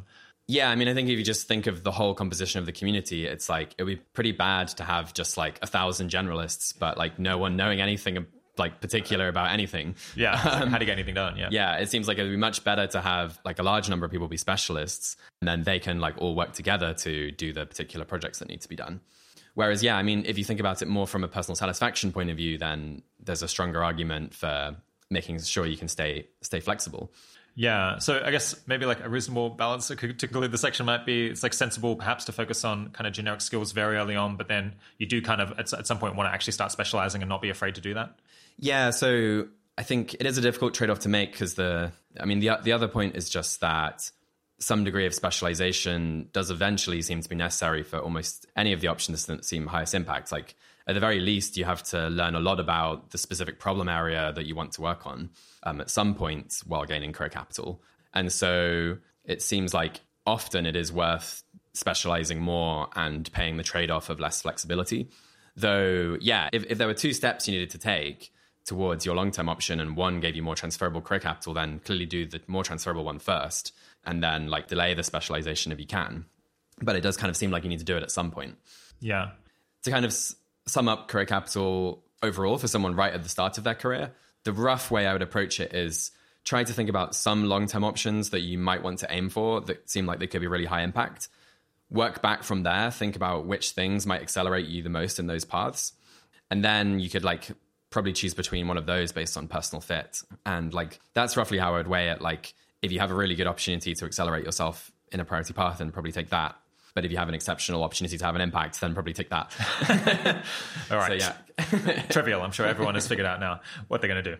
So I suppose to try to wrap up on career capital, the situations can get like very complicated, or the trade-offs can get pretty difficult to weigh up once you start thinking about concrete examples. At least like if you have multiple options that seem kind of sensible. A classic one might be, let's say that you're already working as an AI engineer and you're thinking, should I go and get a PhD and try to become a research scientist in AI instead? It's like on the one hand you could like be doing something that's like more useful right away, and also building like relevant career capital by actually working in a project. On the other hand, you can go off to school for a bunch of years, but then try to like jump up to a higher level. It kind of depends a lot on the specifics of the person's situation. So any way of kind of like wrapping up how people should weigh career capital against other stuff? Yeah, so we've been kind of talking about the easier case when you're in your first couple of jobs and you're not really having any impact. So it's like basically all about career capital ultimately. Whereas later on in your career, you have these more fine-grained trade-offs where, you could have a bunch of impact one path, or you could have like less impact for a while and then more impact later. And weighing that gets a lot more complicated. One big question to just bear in mind is like, which path will enable you to kind of contribute the most quality adjusted labor to that problem area over the course of your career? And you can just kind of try to think through the two trajectories and like how much more productive you would be made. But then, yeah, like there's like a few other considerations. One is like, there's a risk that like your efforts become moot in the meantime. So if you're trying to like prevent an existential risk, then like if obviously that risk happens, then you arrive too late to the party. Yeah. And there's like other things that could kind of cause your efforts to become moot. So that can create a reason for urgency. And then the other thing is there just could be timing considerations. So in general, it seems like as you get closer to one of these hinge moments in history that we talked about earlier, it becomes like easier to see what to do about it. And there's an argument for like, then you just want to kind of like spend all your resources and try and make that hinge moment go well. And then if you're not near a hinged moment, then you want to invest as much as possible. And so then you've got these like 4 factors that we just mentioned, and you're kind of trying to weigh them all. Where that seems to shake out in practice is that in general, you get like one group of people who are a bit more concerned about the like urgent existential risks, and they're a bit more in favor of like having an impact sooner and not focusing quite as much on career capital, though usually still somewhat on career capital. And then the people who are more focused on the like the boring long-termist perspective that we mentioned earlier, and they would be relatively more keen on getting career capital. We have already recorded a podcast that is all about this like now versus later trade-off. Yeah, fingers crossed that'll be out in the next couple of months. If it's not already by the time this one gets out. All right, let's move on and talk about another kind of key career strategy issue, which is personal fit. I suppose personal fit is kind of most of what you would hear about if you went for kind of classic careers advice, perhaps if you're about to graduate university. I suppose for us, it's like somewhat de-emphasized, but we still think it's pretty important. How big a deal do you think personal fit is in the scheme of things? Yeah, I mean, we have a bit of a challenge in a way in that we think that, like you say, most careers advice like kind of mainly focuses on things around personal fit, and it like ignores all the other stuff we've just been talking about like, so for instance, how some problem areas might be much more effective than others. And so we see a big part of 80,000 hours is just pointing out that like these other things matter as well, and they could maybe be even more important for determining how much impact you have.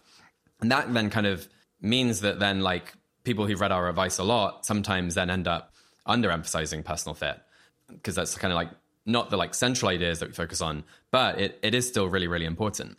And so like one way to think about that is like, you can kind of imagine that like in some career paths, you probably just wouldn't stick with them at all. And so you'd basically end up having 0 expected impact in them, like probably most career paths. Whereas like in others, maybe you do really well. And then in others, you might have a chance to kind of like be really exceptional in that path. And so like the difference in your impact between that top scenario and the bottom scenario is potentially like orders of magnitude of difference, maybe even. Yeah, I guess once you realize that like most of your impact is probably like more than a decade in the future, and also just recognize that I guess I don't know anyone who kind of stuck with a career for more than 10 years that they hated. I guess at least if they had other options that they could seriously get into, then you kind of realize that taking a job in which you're not flourishing and which you kind of resent having to go to work is probably not a great idea. Yeah, so there's one way to see that kind of personal fit might actually be even more important than common sense advice would say is like, if you are in one of these areas where like the people who perform best in the field have significantly more impact than like the typical person in the field, then it's like kind of extra crucial to increase your chances of getting into that top end of the field. Not every career has that pattern, but like some of the ones that we talk about, like policy careers, research, entrepreneurship, they seem a bit more to have that character. And so then like that actually means like personal fit kind of matters even more than people normally think. I think another big reason why personal fit matters a lot is that, as I was kind of alluding to just now, the more personal fit you have in the career, then like the more successful you are in it. And then that also gets you better career capital. So it's also just this really useful instrumental thing. And like that comes through like, you know, doing really well at almost anything gives you an interesting network. And it like shows that you can like achieve things and be a top performer, and that like opens up other opportunities. And like if the thing is like somewhat relevant to the cause areas that you want to work on as well, and that's like even better. Yeah, I guess over the last 10 or 15 years, I've just seen a bunch of cases where people are like doing well at some job, and then they kind of switch the task that they're doing to something that's a bit different, or work at a different organization, and suddenly they start like really flourishing and just super taking off in their career. Whereas before they were just doing kind of well, just kind of keeping up with everyone else. I guess this somewhat informs my view that it's worth doing a bit of like exploration or moving around early on to find something in which you're like not really good, but you're really you're excellent, and that perhaps like relatively small changes in what it seems like you're doing or who you're working with can make a big difference to fit. Yeah, I think that's right.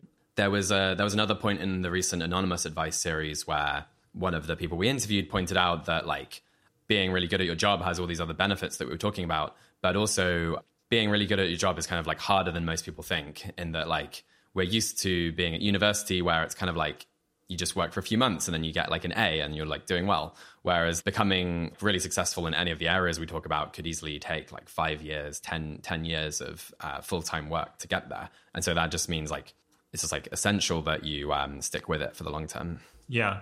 I guess, how often do you think people should kind of take a job that seems worse in other ways, or work on a problem that maybe we don't think is, in general, quite as high a priority because they're a better personal fit for it?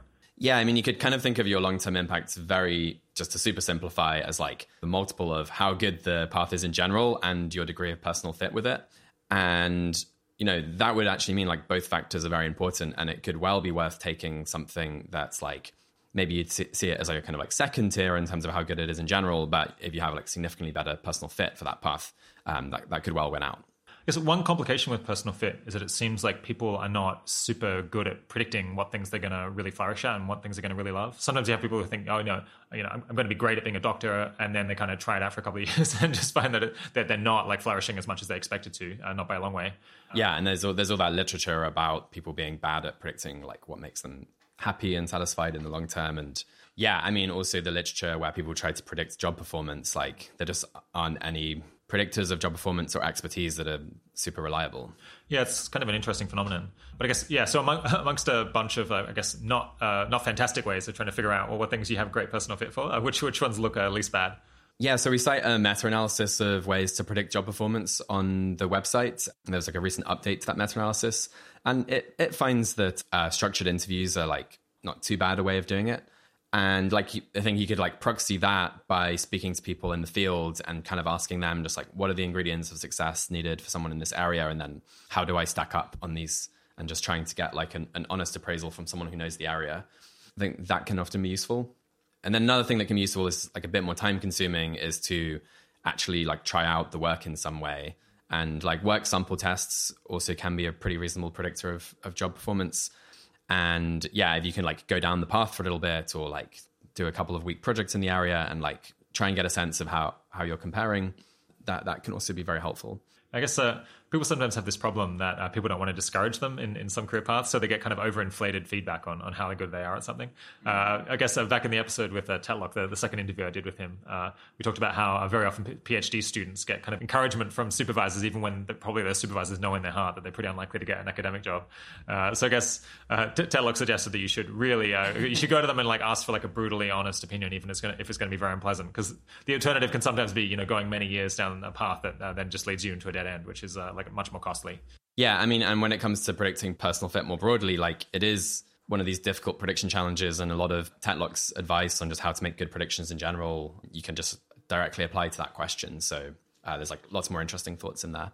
All right, let's wrap up on personal fit. Was there any last things you wanted to say about that?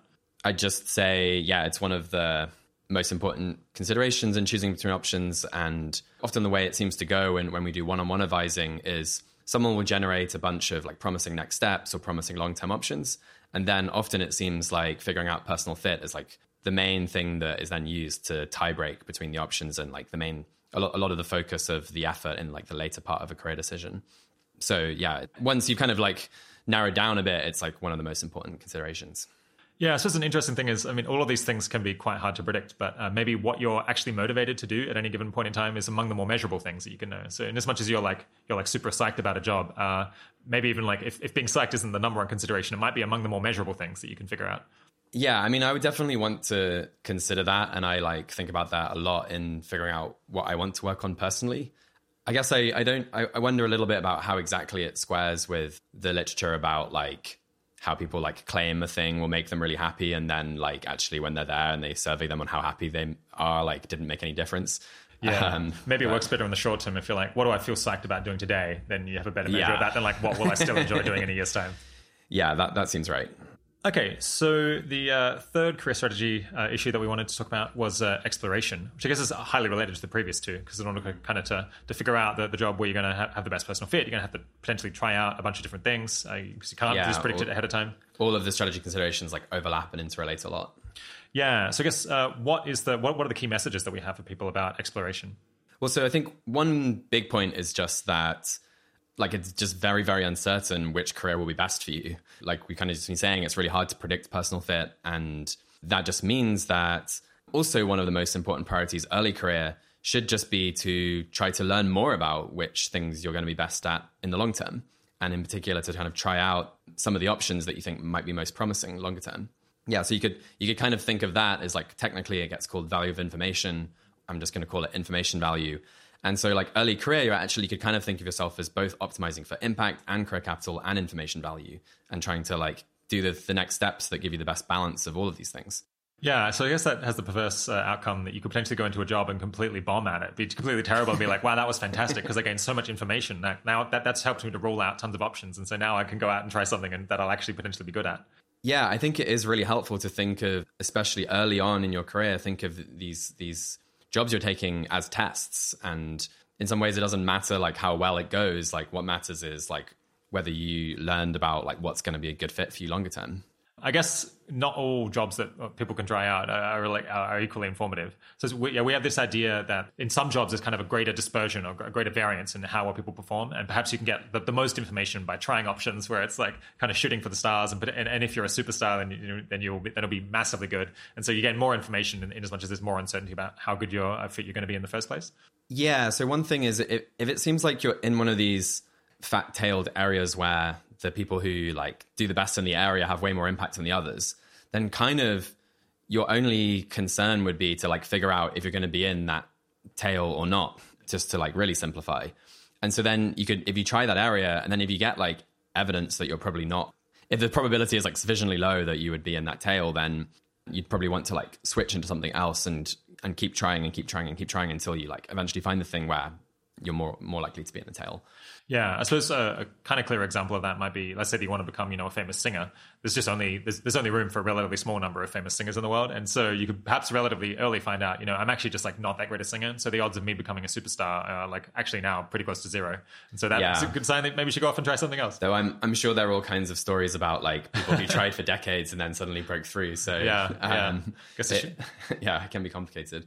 Okay, so in order to avoid like wasting time, I guess how do people kind of gradually increase their investment into different paths? Like what's the escalation that people can do as they're testing or they're exploring their fit for something? Okay, so we've said that because there's so much uncertainty, it's really important to early on try and test out things and learn about where you have the best personal fit. So like you could imagine an early career plan could be like kind of identify the option that you think is like most promising, try that first. If that doesn't work, go to the next one, and kind of keep trying like that. Though we actually think you can do a little bit better than that. And so like you can consider the question like which option would you learn the most from by trying it out? And that's the option that has the highest value of information. And like that seems to be basically, it's an option that might be really, really, really good, but where you're really, really uncertain about it. So you can kind of think of that as an option where like the probability distribution of the outcomes is really wide. And there's this like tail of outcomes that might be really good, but you're like very uncertain whether you might get it. It can sometimes be worth taking something like that over an option that might actually have higher expected value than it, if you can like test it early and figure out whether you're going to be in the like really good outcome or the median outcome. So I guess there's a sense in which it's kind of win-win, because if you're particularly good at it, then you stay with it, and if you're not good at it, then you just like quit and go do the next thing, and it hasn't been that costly to experiment with it. Is that the logic? Exactly. So another way of seeing it is as kind of asymmetry, where if you go into this thing which has the really high upside but might easily not work out, then if you can try it for a year or two and then it actually does turn out to be in the really good scenario, then you just carry on for that, maybe for decades. So you've got this like huge prize from doing that. Or if it turns out to like indeed actually not be as effective, which is maybe the default outcome, then hopefully you've only spent a year or two doing it, and then you can still, as long as you've kind of planned ahead, try something else. Yeah, so that's kind of one approach, but there kind of has to be a limit to how much you can do that. Because I guess you can imagine someone who just like keeps year after year trying something different every time. That's like kind of a high risk thing that they mostly expect won't work out. But it's like there's only so long you can do that, I guess, before maybe you just be exhausted with failing in so many different things, and like the other considerations in life kind of start creeping in. Exactly. So information value, just like career capital, you should focus on it more early career. And then again, for a very similar reason, which is like, the earlier on in your career you learn about something really good, the longer you can do it. And so the more valuable it is to have that information. And so that just naturally means you should kind of do a bit less exploration as your career goes on and kind of become more conservative. So yeah, I guess like become more risk averse. Like I guess the bar of like the probability of you succeeding in the job should kind of go up and up over time. Whereas like, I guess so when you're 22, you can like really shoot for the stars. Whereas when you're 30, you kind of want at least to have a reasonable chance of success.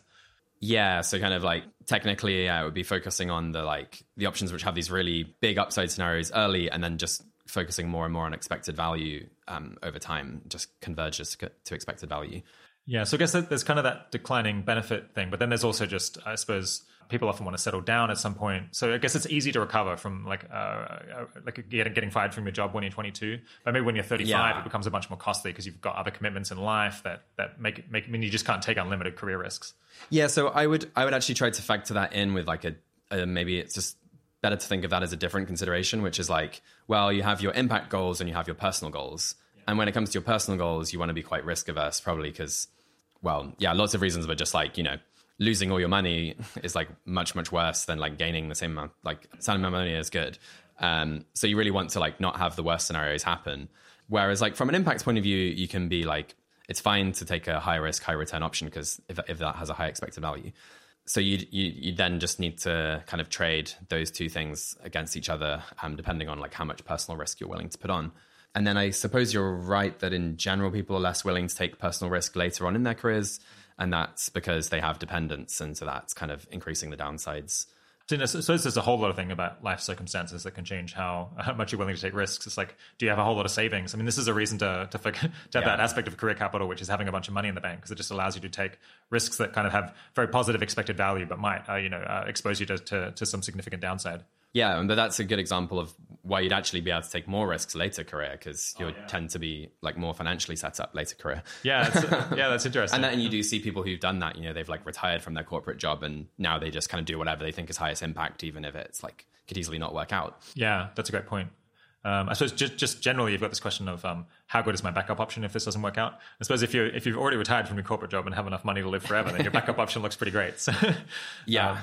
I think there's probably other reasons why it's easier to explore early. Like one thing is just, it seems that just like society is like more tolerant to people switching jobs a lot early because it's kind of expected. And you also have these opportunities like internships, which can be good for testing out a thing, but then like older people aren't allowed to take internships. So you have these unusually good opportunities for exploration that you get early, but not later. And probably there's also just diminishing returns as well, where like, once you've tried out a bunch of jobs, you've like learned a bunch about your personal fit and you'll learn a bit less from trying out future things. Yeah. One consideration we haven't talked about is that sometimes it's not only a question of, having a big upside versus like no upside. It can also be a question of like big upside versus like massive downside. And if you're in an area where you can potentially do a lot of harm, then just like taking massive risks is not necessarily such a winner. Yeah, exactly. So I think with this kind of approach of like focusing a bit more on these like high risk, high return things, there's two important caveats to that. One is like you need to also manage your personal risk while doing it, which we just mentioned. And then like having a good backup option is important for that. And then also you want to avoid like any risks of having a significant negative impact in the field that you're focusing on. So one way you could think about it is just like filter out anything like that first. And then from among the remaining things, focus more on the things with the potentially really big upsides. Yeah, we won't talk much about ways that people can accidentally do harm here, but we have a whole article. I think it's like 9 ways you can accidentally do harm in your career, which we linked to from the Key Ideas page. I suppose that this issue of exploration raises another weakness that you can potentially get by going into prestigious corporate jobs, which is that almost no one expects that, working in strategy consulting just for, businesses in general is going to be their very best long-term option. And as a result, they're not really kind of narrowing down this question of like, what is their very best option that they really want to end up to in the long term? It kind of slightly fails in exploration in that sense. Yeah. So we quite often come across people who say, well, I'm not really sure what to do long-term. So I'm going to do one of these like corporate job things to basically buy time, which like could sometimes be reasonable, but if you're really uncertain what to do long term, then the most important priority is to try to figure it out. And like the sooner you can figure it out, the better. And so it's really important to think with exploration, what you actually want to explore and test out is the things that might be best for you long term. And you want to try and like test those as soon as possible and like falsify them or like gain evidence for them being your best thing. And then, yeah, if something like consulting is not something that you're planning to focus on long term, then you're not getting that benefit from doing management consulting. Though I'd say management consulting is better than many other prestigious corporate jobs for exploration because you do at least get to try out working in several different industries. So it does have that benefit. Whereas, yeah, if you think like maybe one of the other categories like law, like doesn't have that. Yeah, I mean, I guess even if you're not learning a lot about specific paths, you learn potentially a bunch about yourself, like what kinds of tasks you enjoy doing and what your strengths are. Exactly, though you get that in almost any job. So that's true. if we're just considering the like delta between different things, then. Yeah. I guess another challenge that we've seen some people face is that they go into jobs in order to kind of explore their options and then find that, and then they realize that they want to leave that option. But they find that they're just so busy doing their actual job all the time that they barely have any time to actually like learn about ways of getting out, which I suppose is a trap that people should potentially like be aware that they might fall into and try to avoid. Yeah, exactly. Sometimes people, they've done this job for a couple of years because they were so uncertain, but then they come out and they find that they're just as uncertain as they were going in. Yeah. All right. Yeah. Is there anything else to say about exploration? I suppose there's a whole lot more on this topic in our podcast that both of us did actually with Brian Christian, who wrote Algorithms to Live By, where we talk about a bunch of kind of mathematical models of this explore-exploit trade-off. But is there anything else that we want to say here? So yeah, this whole discussion has been all about trying to figure out what long-term path is best. But if you're like facing a choice between your next step, so like something you might just do for the next couple of years, then like again, all this uncertainty means that like testing out and doing more exploration can be really important as well. And you can kind of think like the bigger the stakes of the decision, the more like exploring, testing, research you should do before making the decision. So if you're kind of like choosing where to like spend several years, then it could easily be worth spending like 10% of that. So that would be like a month or two trying to figure out which option is best. So we do often come across people in our advising who they're facing a decision and then they're just like only trying to analyze it and try and like figure it all out like from a desk and just think it through. When like often it can be really useful to try to think like, well, concretely, what am I actually uncertain about? And then how could I just like go out into the world and like learn about that uncertainty? All right. Okay. So that was career capital, personal fit, exploration, and I suppose a bit about risk management as well. Is there any way that we can kind of tie together all of these different points into a cohesive vision of career strategy? There's kind of a lot of different considerations here that people are trying to weigh up. And I suppose one answer is just that there is no one dominant consideration here. There's like just a lot of things that you have to put down on the page and then try to weigh them up against one another. Yeah. So I think the best way to think it through is to consider all these different strategic considerations and like try and balance them against each other. And like that's what we lead people through in our career decision process, where we recommend like you can actually just like for your next step, say you could score them on like impact, career capital, personal fit, maybe degree of personal risk, whatever factors you think are most important, and try and take the option that has the best balance of those things. But I think there are also some patterns in what we've been saying. And so you can see that in general, early on in your career, say, especially in your first couple of jobs, that's really about trying to test out promising long-term options and get career capital that could accelerate you in those options. Whereas later career, it comes more about just trying to do the thing that you think is highest expected value. Yeah. And then personal fit is probably just important throughout your career, later career, because doing something with better personal fit is higher impact, and early career because it builds your career capital faster. Also, in general, you'll always want to have a backup option for the thing you're focusing on the most as a type of risk mitigation. So yeah, we kind of sum up some of these points on the Key Ideas series. All right, nice. It's a bit of a shame that there's so many things to take account of when you're making career decisions, but I suppose no one said that careers are going to be easy. Once you kind of consider these different strategic factors, there do tend to be like a couple of like formats or schema, like career plan schemas that often make sense. One of those is just like try and figure out like your most promising couple of options and then like aim to like try out all of them and then like choose the one that seems best after trying them in a couple of years' time. We emphasize that quite a bit in the old career guide. Another schema is just to like choose the thing that has the highest expected value and then do that. And if it doesn't work out, try the next best thing and so on. But as we kind of covered, that plan is actually neglecting information value. You can then do a slight modification of that plan, which is then to take the best upside option first. So that's the thing where like, if it goes unusually well, if you end up like at the top end of your expectations, then the thing that's best in that scenario, then do that one. And then if that doesn't work out, try your next best upside option. And then as we were saying, get more conservative over time as your career goes on. And so that's the kind of like try out upside options career plan schema. The fourth career plan schema is just to like, this is the one to do if you're like super, super uncertain, is just build transferable career capital and then decide later. And I think, yeah, in general, you want to be doing the like career capital one or trying out lots of options in the like most, if you're at the most degree of uncertainty. So like maybe in your like first one or two jobs. And then like, I think the kind of upside option one is the one that we like most commonly would recommend And then the like just to expected value one is like more the like late career option. Yeah. I guess one I'm sure that clarifies everything. I guess one slightly convenient, simplifying thing is that very often kind of the thing that you have the best fit for both allows you to have the biggest direct impact and also to build the most career capital. And also, working on the thing that the problem that seems like the most pressing that you want to do long term also potentially offers you the best career capital. So it's not as always if like these factors are completely independent and then there's always big trade-offs. Sometimes they just all come together. Yeah, that's a really big, important clarification.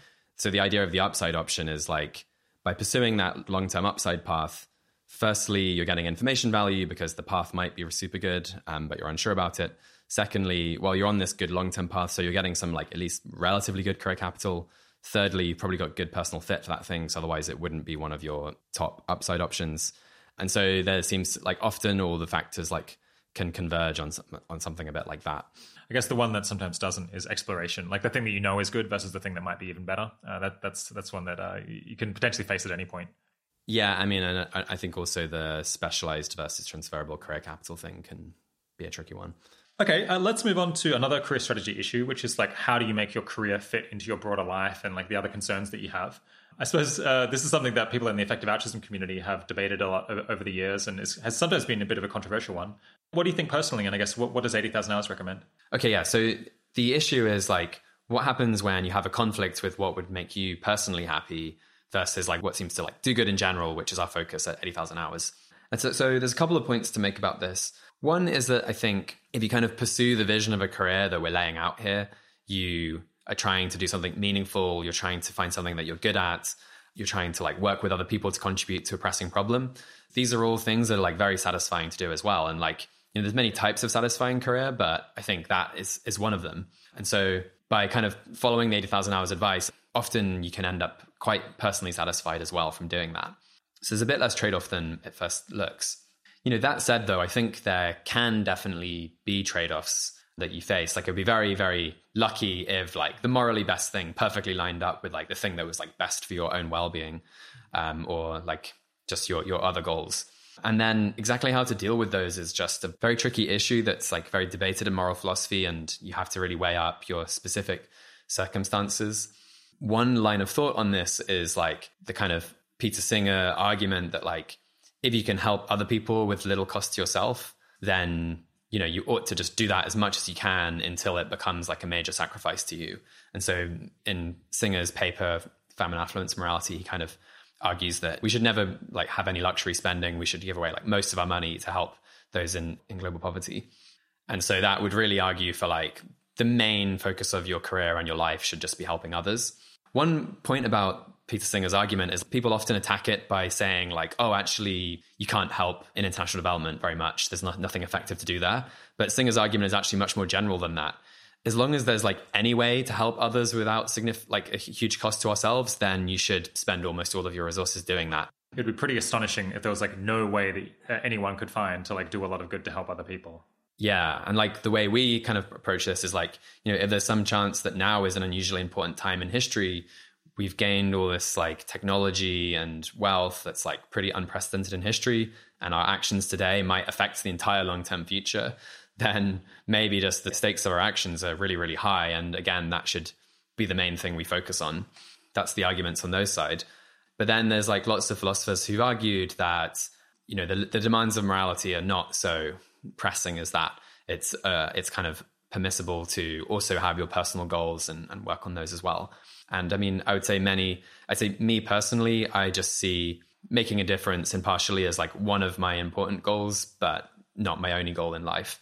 And so the way I kind of see it is it's like the main aim of my career, and I give 10% of my income or forgo 10% of my income to charity. But then like with the rest of the 90% of my income and my free time, I'm like free to do whatever I want with that. And I definitely do lots of things that are like very ineffective from having an impact point of view, like buy like overpriced clothes or like fancy food, too into fancy food. Yeah. So like that's kind of how I approach it. And I think many of our readers do as well. And then finally, like there's another kind of point of convergence that just like everyone agrees, even if you like fully accept the Peter Singer argument, that there's like no point making yourself miserable and like just working yourself ragged and then burning out. That's definitely not the best thing to do, even from an impartial doing good point of view.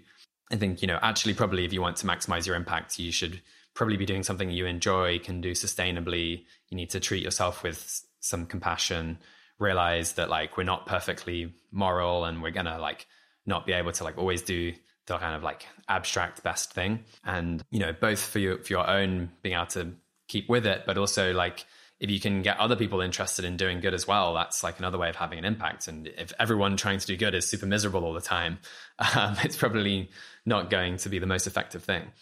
Yeah. Yeah, I think it's interesting. I feel like, so I'm a lot more willing than you, I think, to like take the more like extreme, dogmatic, like very demanding, like philosophical position, or to say that like that just may well be correct, that like morality wasn't made for people and like people don't want morality to be really demanding, but it just happens that it actually is. But then I think I might go even further than you in saying that there's like not that many practical trade-offs in real cases, because like, we can go through like a whole lot of different considerations. So yeah, one is like you seem to have like most of your impact after you spent a long time in a career and you've developed a lot of expertise. And then if you're not enjoying it, then like most people just find it extremely hard to stick with a career for like many years or decades. Like, yeah, if you hate something, like how likely are you still to be working at when you're 60? Like things will intervene. Then there's also just, people who are like unhappy. I find that it tends to like cloud their judgment or just like cause them to behave strangely and to like get stressed out and like not get along with their colleagues. There's like all of these like negative effects that just like being kind of negative like has in your life. And you're really motivated by guilt doesn't necessarily seem like it leads you to do the most effective things. Yeah, it seems really crushing. So and people, they seem to develop like odd complexes when they're motivated by guilt. Yeah, I'm not quite sure that I can put my finger on it here, but it like just doesn't seem like it leads to good decision making relative to being really happy. And I think this issue of like, if you're unhappy, then you're going to repel other people from like wanting to work on the same things that you do and from like wanting to collaborate with you and from like agreeing with you. That can be like a really enormous factor. Like if you imagine that like over the course of your career, you might recruit 1, 2, 3, 4 other people to like join in the similar work to what you're doing, because you'll just be potentially a charismatic and like appealing person to be associated with.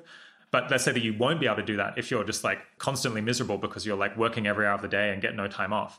That is like just an enormous like factor, I think. You have to really think you're getting like a lot more work done. There is the counterpoint to that like people who do like extreme sacrifice can be very inspiring as well, because they kind of act as these like saint-like figures that motivate others. Yeah, that's interesting. I agree with that. Although, like, how many people do they attract to then try to emulate them and like go and get another job? Like, just most people aren't interested in like self-sacrifice in the same way. Whereas they would be like if they could live a perfectly good life while doing a lot of good. That's true. Maybe you get like a lot of attention, but not many people following you. There's also just the fact that like many of the jobs that we recommend kind of like pay reasonably well, and they're like very intellectually stimulating, and also they're like relatively high status in society. Like people tend to like you for doing the things that we suggest. Well, yeah, I mean, that's like if you are able to land one of these really good things. I think probably where a lot of the trade-off comes in is like, if you focus on this very impact point of view, then you're going to want to be like kind of pursuing these slightly higher risk things that like might be really good, but there's a good chance they don't work out. And so the trade-off comes in like taking greater personal risk, where maybe you like spend several years trying a thing and it doesn't go anywhere. At least that's only like several years of cost, but it might kind of set back the rest of your career quite a bit compared to if you'd just done a more like kind of standard option that was going. No, I think like, one area where I might think that it is good for people to make a sacrifice is to like take big risks in their career and to accept the possibility that like their career could end up like being like not as interesting or like not as successful in the long term because they take a bunch of risks and just none of them pan out. But I guess maybe this is kind of a personal perspective, but I feel like even people who do that, like it's not as if they end up with like unpleasant lives on a day-to-day basis, or if their like lives are unfulfilling, all things considered. Yeah, especially like the people that we tend to be advising tend to have like many interesting career options, and even their fallbacks are like pretty stimulating, and like don't end up with them in penury. Yeah, I mean, I would always say try to have like, well, we talk about having a plan Z no matter what you do. They're like something that would still be acceptable to fall back into. And if you like can't see what the plan Z is from this path, then I think it's like also pretty reasonable to just like not do that and like do something where you can see a plan Z or you don't need a plan Z. Yeah. I should say I'm partly saying these things in reaction to people I know who are like really dedicated to doing good, who have like decided to make this like the number one thing that they think about all the time. And for them, I often just want to say like, chill out. Like you don't have to rush. You don't have to stress like every day about like whether you're having lots of impact. Just get the big picture right. Like be heading in the right direction. And like that's like a pretty good thing to do. Just an expectation. Things will work themselves out. Because like most people are like not really thinking that much about social impact in their career in general. And for them, I would recommend, maybe they should think about it a little bit more often and like be willing to make some personal sacrifice or like, take some risks. Yeah. So another kind of important aspect of career strategy is figuring out how you can have a larger impact by coordinating with other people in such a way that you can kind of share fixed costs, get like economies of scale, like use your comparative advantage so that you, like each of you is doing the best thing or the thing that you're like most capable of doing. Yeah, how does the career strategy picture kind of look different when you're working as a group of people rather than just as an individual? Yeah, in general, it seems like people can have a lot more impact if they work together rather than individually. And so like just a way of seeing that is like, if you're going to start a company, one way of doing it would be like everyone to be a generalist, but it seems like it's generally more effective for like one person to be the product person, one person to be the salesperson, one person to be the marketing person. And then like by doing that, the collective impact will be sufficiently big that they'll all end up with a bigger share than if you just kind of try to do everything yourself. And so those are all the mechanisms that Rob mentioned behind that. And so, yeah, we want to do the same when doing good. And I think it seems like taking that perspective might actually change which options seem most promising quite a bit, though this is like still quite an active area of uncertainty for us. And our article that we have on this is still not fully finished. So I'm just going to kind of talk through some of our initial ideas here. So, yeah, if you kind of more ignore coordination, then the challenge is like more just trying to identify like the single best opportunity at the margin and then taking that and like kind of holding everyone else fixed. And I call that the single player approach. So like as an example of how that can go wrong, if you're thinking like, should I work at this nonprofit? Then on the single player approach, you might think, well, if I don't work at this nonprofit, someone else will take that job otherwise. And so that doesn't really seem like a very effective opportunity. But we can see that if that other person who would take the job kind of shares your values and like also wants to work on these problems, then by you taking the job, you free them up to go and do something else that's potentially high impact. And so the question then doesn't so much become like, what's the job that no one else is going to take at the margin? It's more like, of all the job seekers currently interested in these problem areas, what's the ideal allocation of these people between all these opportunities that are currently open? Okay, so that's how the picture changes a bit with like, say, job opportunities. Here's another example of where the top options might change. And that's the question of which problem areas people should work on. So from a kind of single player perspective, you'd probably just be trying to identify the single problem that you think is most pressing and that you have good personal fit with. And then you just go and work on that. And you wouldn't really think about what other people were doing too much. But if you think there's this whole community of people who are all potentially working together and shifting between opportunities, then as more people go into one area, that area will have diminishing returns. And that and other reasons will mean that from a kind of large scale community point of view, the community should invest in several different areas, similarly to how a large foundation would want to donate to several different causes. Then how would you then work out which area you should personally work on? And so the question then becomes, like, ideally, if you could choose exactly how the community was allocated across problem areas, like what percentage resources would you put into all the different areas? So that's the ideal allocation. That's the first question. And then you want to think, okay, in what ways are we out of whack with that allocation compared to where we'd ideally be? And then you probably want to focus on the areas which are then most under the optimal allocation and trying to bring them up to the balance. And then the third question would be just also then, what's your comparative advantage compared to other community members? If you're like unusually suited for one problem area, then that makes sense for you to work on that, freeing up other people to work on areas that they're better suited to. So like a more concrete example, within AI safety, one of the really big questions is powerful AI likely to be developed soon, or like maybe 50 or 100 years in the future, which we call a longer timeline. And so from a community point of view, you'd probably want actually to have people allocated into working on both short timeline scenarios and long timeline scenarios, because there's going to be diminishing returns to each type of opportunity. And then so you should think, is the community currently underinvesting in either the short ones or the long-term ones, and then working on the one that's most underinvested in. And then again, also considering your comparative advantage. And that could actually mean that like maybe you think in general, your guess is that AI timelines are short, say, but you think actually the community is really underinvesting in the long-term timeline scenarios. That might actually mean it's better for you to work on the long-term ones rather than the kind of your best guess option.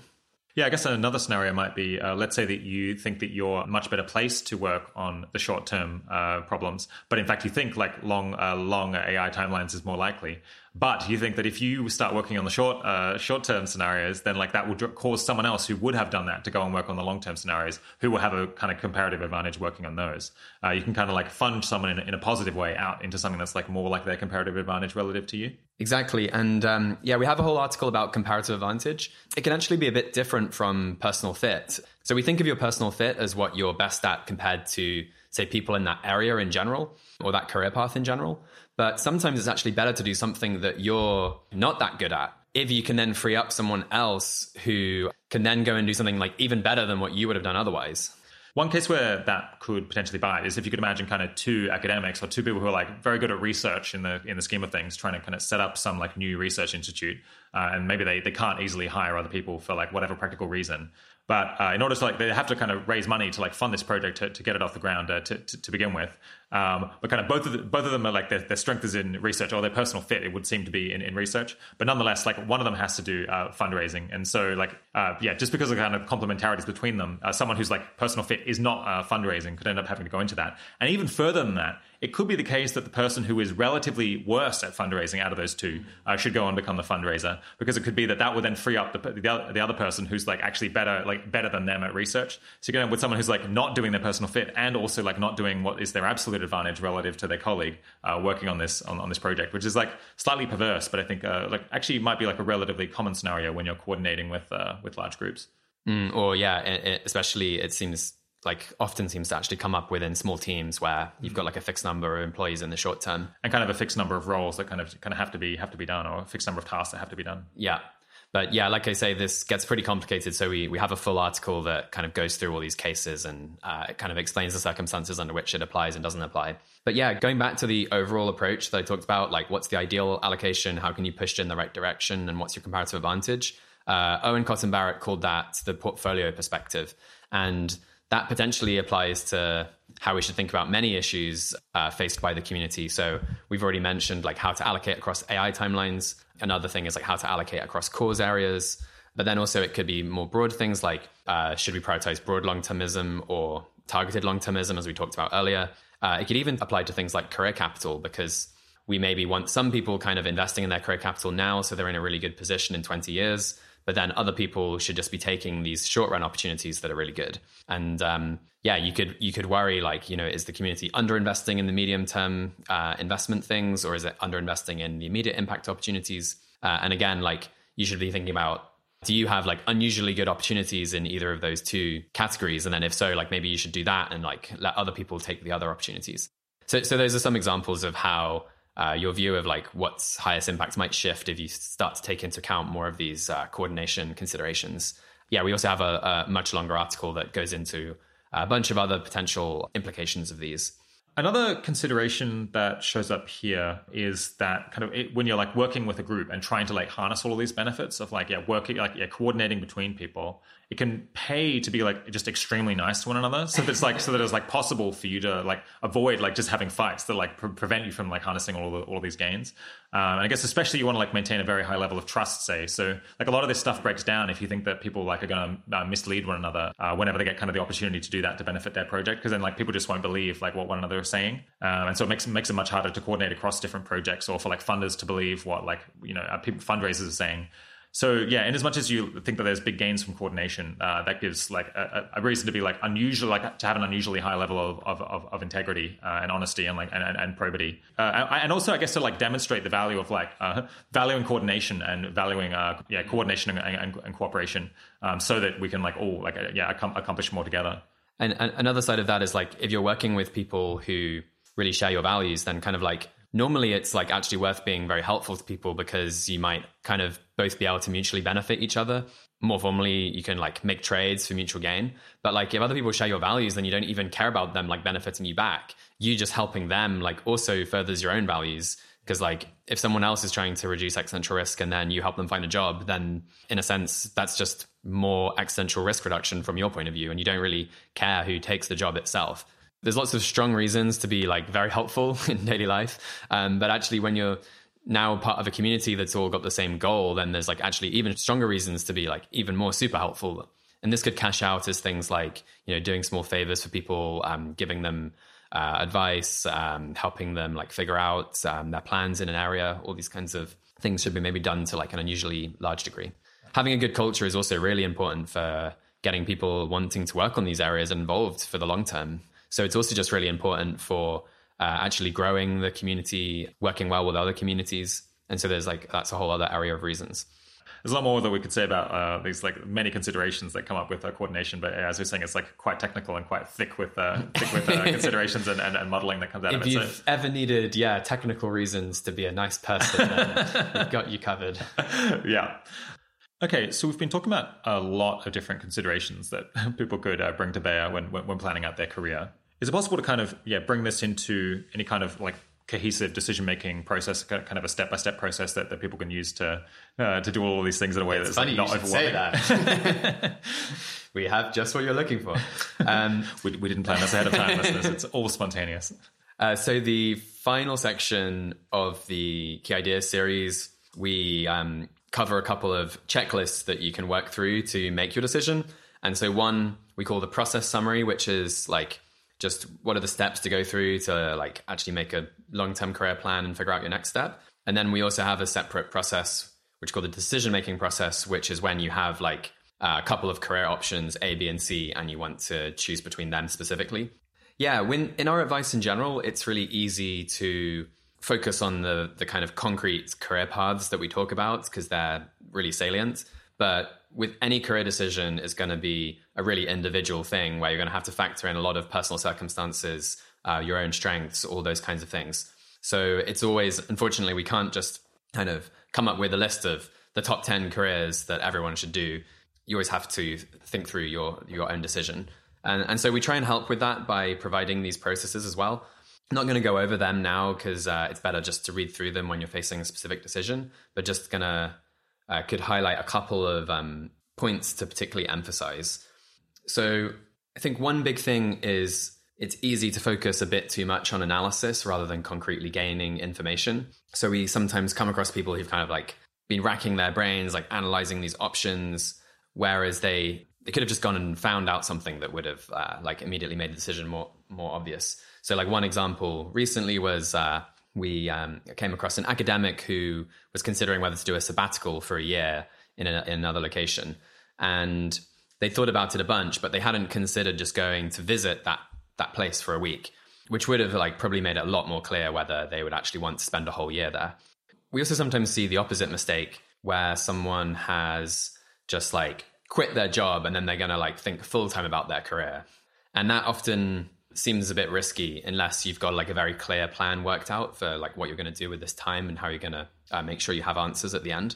In general, we'd encourage people to kind of do a series of cheap tests or cheap ways to gain information, which go in ascending order of cost. So often initially, the most useful thing is just to go and talk to people about the job. And that's the most useful information to gain. And then later you can go on to more involved things like spending a week, the spending a week in the location, the sabbatical example, or like doing some kind of trial work, applying to the job. These are kind of bigger tests. And then you might even want to like kind of try the job for a year or something as a kind of much bigger commitment. The key thing is to be thinking about what are actually the key uncertainties that are driving, actually would help me decide between option A and B, and how might I figure those out? And how might I get information that just answers those uncertainties? Yeah, the other most common mistake is probably just not considering enough options, which like all the kind of decision-making literature, that's maybe the kind of biggest single piece of advice or like biggest issue that's uncovered in that literature is like when people are faced with a decision, they can often improve the decision by just considering like a wider range of options than they're initially considering. And yeah, we come across people who've been following our advice for a while and just haven't considered options that seem obvious for them. So one example we mentioned in our annual review was Cullen, who was a lawyer at Harvard. And someone with that background, that's a great preparation to work on AI policy, but they just hadn't really considered that. They were thinking about earning to give or maybe environmental law, a bunch of other areas. And just they ended up actually making a bunch of applications in that area along with their other jobs. And they got a job offer from FHI, which is now where they're a researcher. Just the final thing on decision-making, career decisions are like a really messy domain where our intuitions are not necessarily a good guide. And so if you want to get better at making career decisions, a lot of that involves making these really difficult predictions about the future, like how successful might you be in different fields, like how high impact might this charity be. And all the best advice we found on like how to get better at that skill of making better predictions is Philip Tatlock's work. And so we've got 2 other podcasts with him, which provide a great introduction to all that kind of stuff. Another comment on decision making is that every so often I encounter people who are like stressing a lot about their next career decision and kind of want to like work on it right away and make like lots of decisions, especially like decisions that they think will have like ramifications over many decades. It seems like going through like all of this process, learning all of this information, and then like figuring out like how to get yourself on a different career track is going to take probably at least like months, possibly years. And so people like shouldn't feel like an enormous pressure to like reassess all of these things right away. It's a marathon, not a sprint in my mind. Yeah, I think that's right. And I mean, yeah, just in general, these kinds of decisions can be very overwhelming, but it's always really useful just to then try to bring it down to like what specific options on the table, what are actually my key uncertainties, how might I figure those out? And yeah, that's what we hope the decision-making process helps with. It's just kind of like a checklist or like a bunch of prompts and questions that can help you at least make sure you haven't missed anything obvious and kind of do the best job you can of making the best decision you can, which is all you can do. Are there any things we should highlight about the process of applying for jobs itself? So yeah, one article in the old career guide is all about just very practically how to actually apply to jobs. That's like a little bit out of date now. I wouldn't write it exactly the same, but I think a lot of the specific advice applies, and there's lots of further resources and reading in there. Just one point I wanted to highlight now is the importance of making a lot of applications. So one of our team members, Howie Lempel, when he was trying to get a job at a think tank, he applied to about 30 places, including some economic research institutes, lots of think tanks. And he got turned down by almost all of them, though he got a job offer from Brookings, which is pretty much one of the most prestigious think tanks. And that just shows that even someone who's like qualified to get into some of the top jobs in a sector still needs to apply really widely and might get rejected a lot of times. Yeah, I don't envy people who are applying for jobs. It's like something that kind of everyone has to go through, like potentially many times in their lives. But it's like it's a very stressful thing to do. And like even if you've like been at the top of your game, you potentially have to just apply for like so many jobs and like accept the fact that you're just going to be rejected potentially again and again and again. It could be like quite demoralizing. Yeah, and sometimes, especially early in our career, we might not have gone through a process of getting rejected 30 times in a row. It's a pretty difficult experience to go through. Yeah, a typical job application process might only have like a couple of % acceptance rate. So you can kind of see from that as a ballpark, you're going to be thinking that you need to apply to say like 20 to maybe more than 50 places to be confident of having a job. One thing to keep in mind is just how random the job application process is, that like very often organizations, especially in these kind of like very skilled jobs, are like looking for someone with like very specific capabilities and like the ability to like get along with a very particular manager or a very particular team, where like someone could be qualified in lots of ways, but then if they're kind of like randomly missing like one kind of idiosyncratic factor, then potentially that they can just not be suitable for it. And it's not like a condemnation of them as a person by any means. Exactly. There's kind of your general purpose skills, and then you need the specific skills needed in that job. But then you also need like some very narrow, like you need the fit with the team and fit with that specific manager. And yeah, so someone who's really talented in many ways could easily get turned down from many jobs.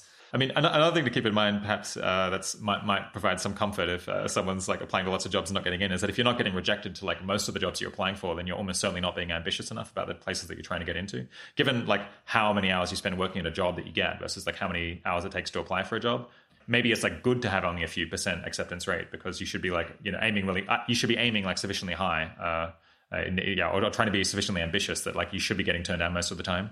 Yeah, I mean, it's a bit of a difficult question because we definitely come across people who are both, some people are overconfident and some people are underconfident.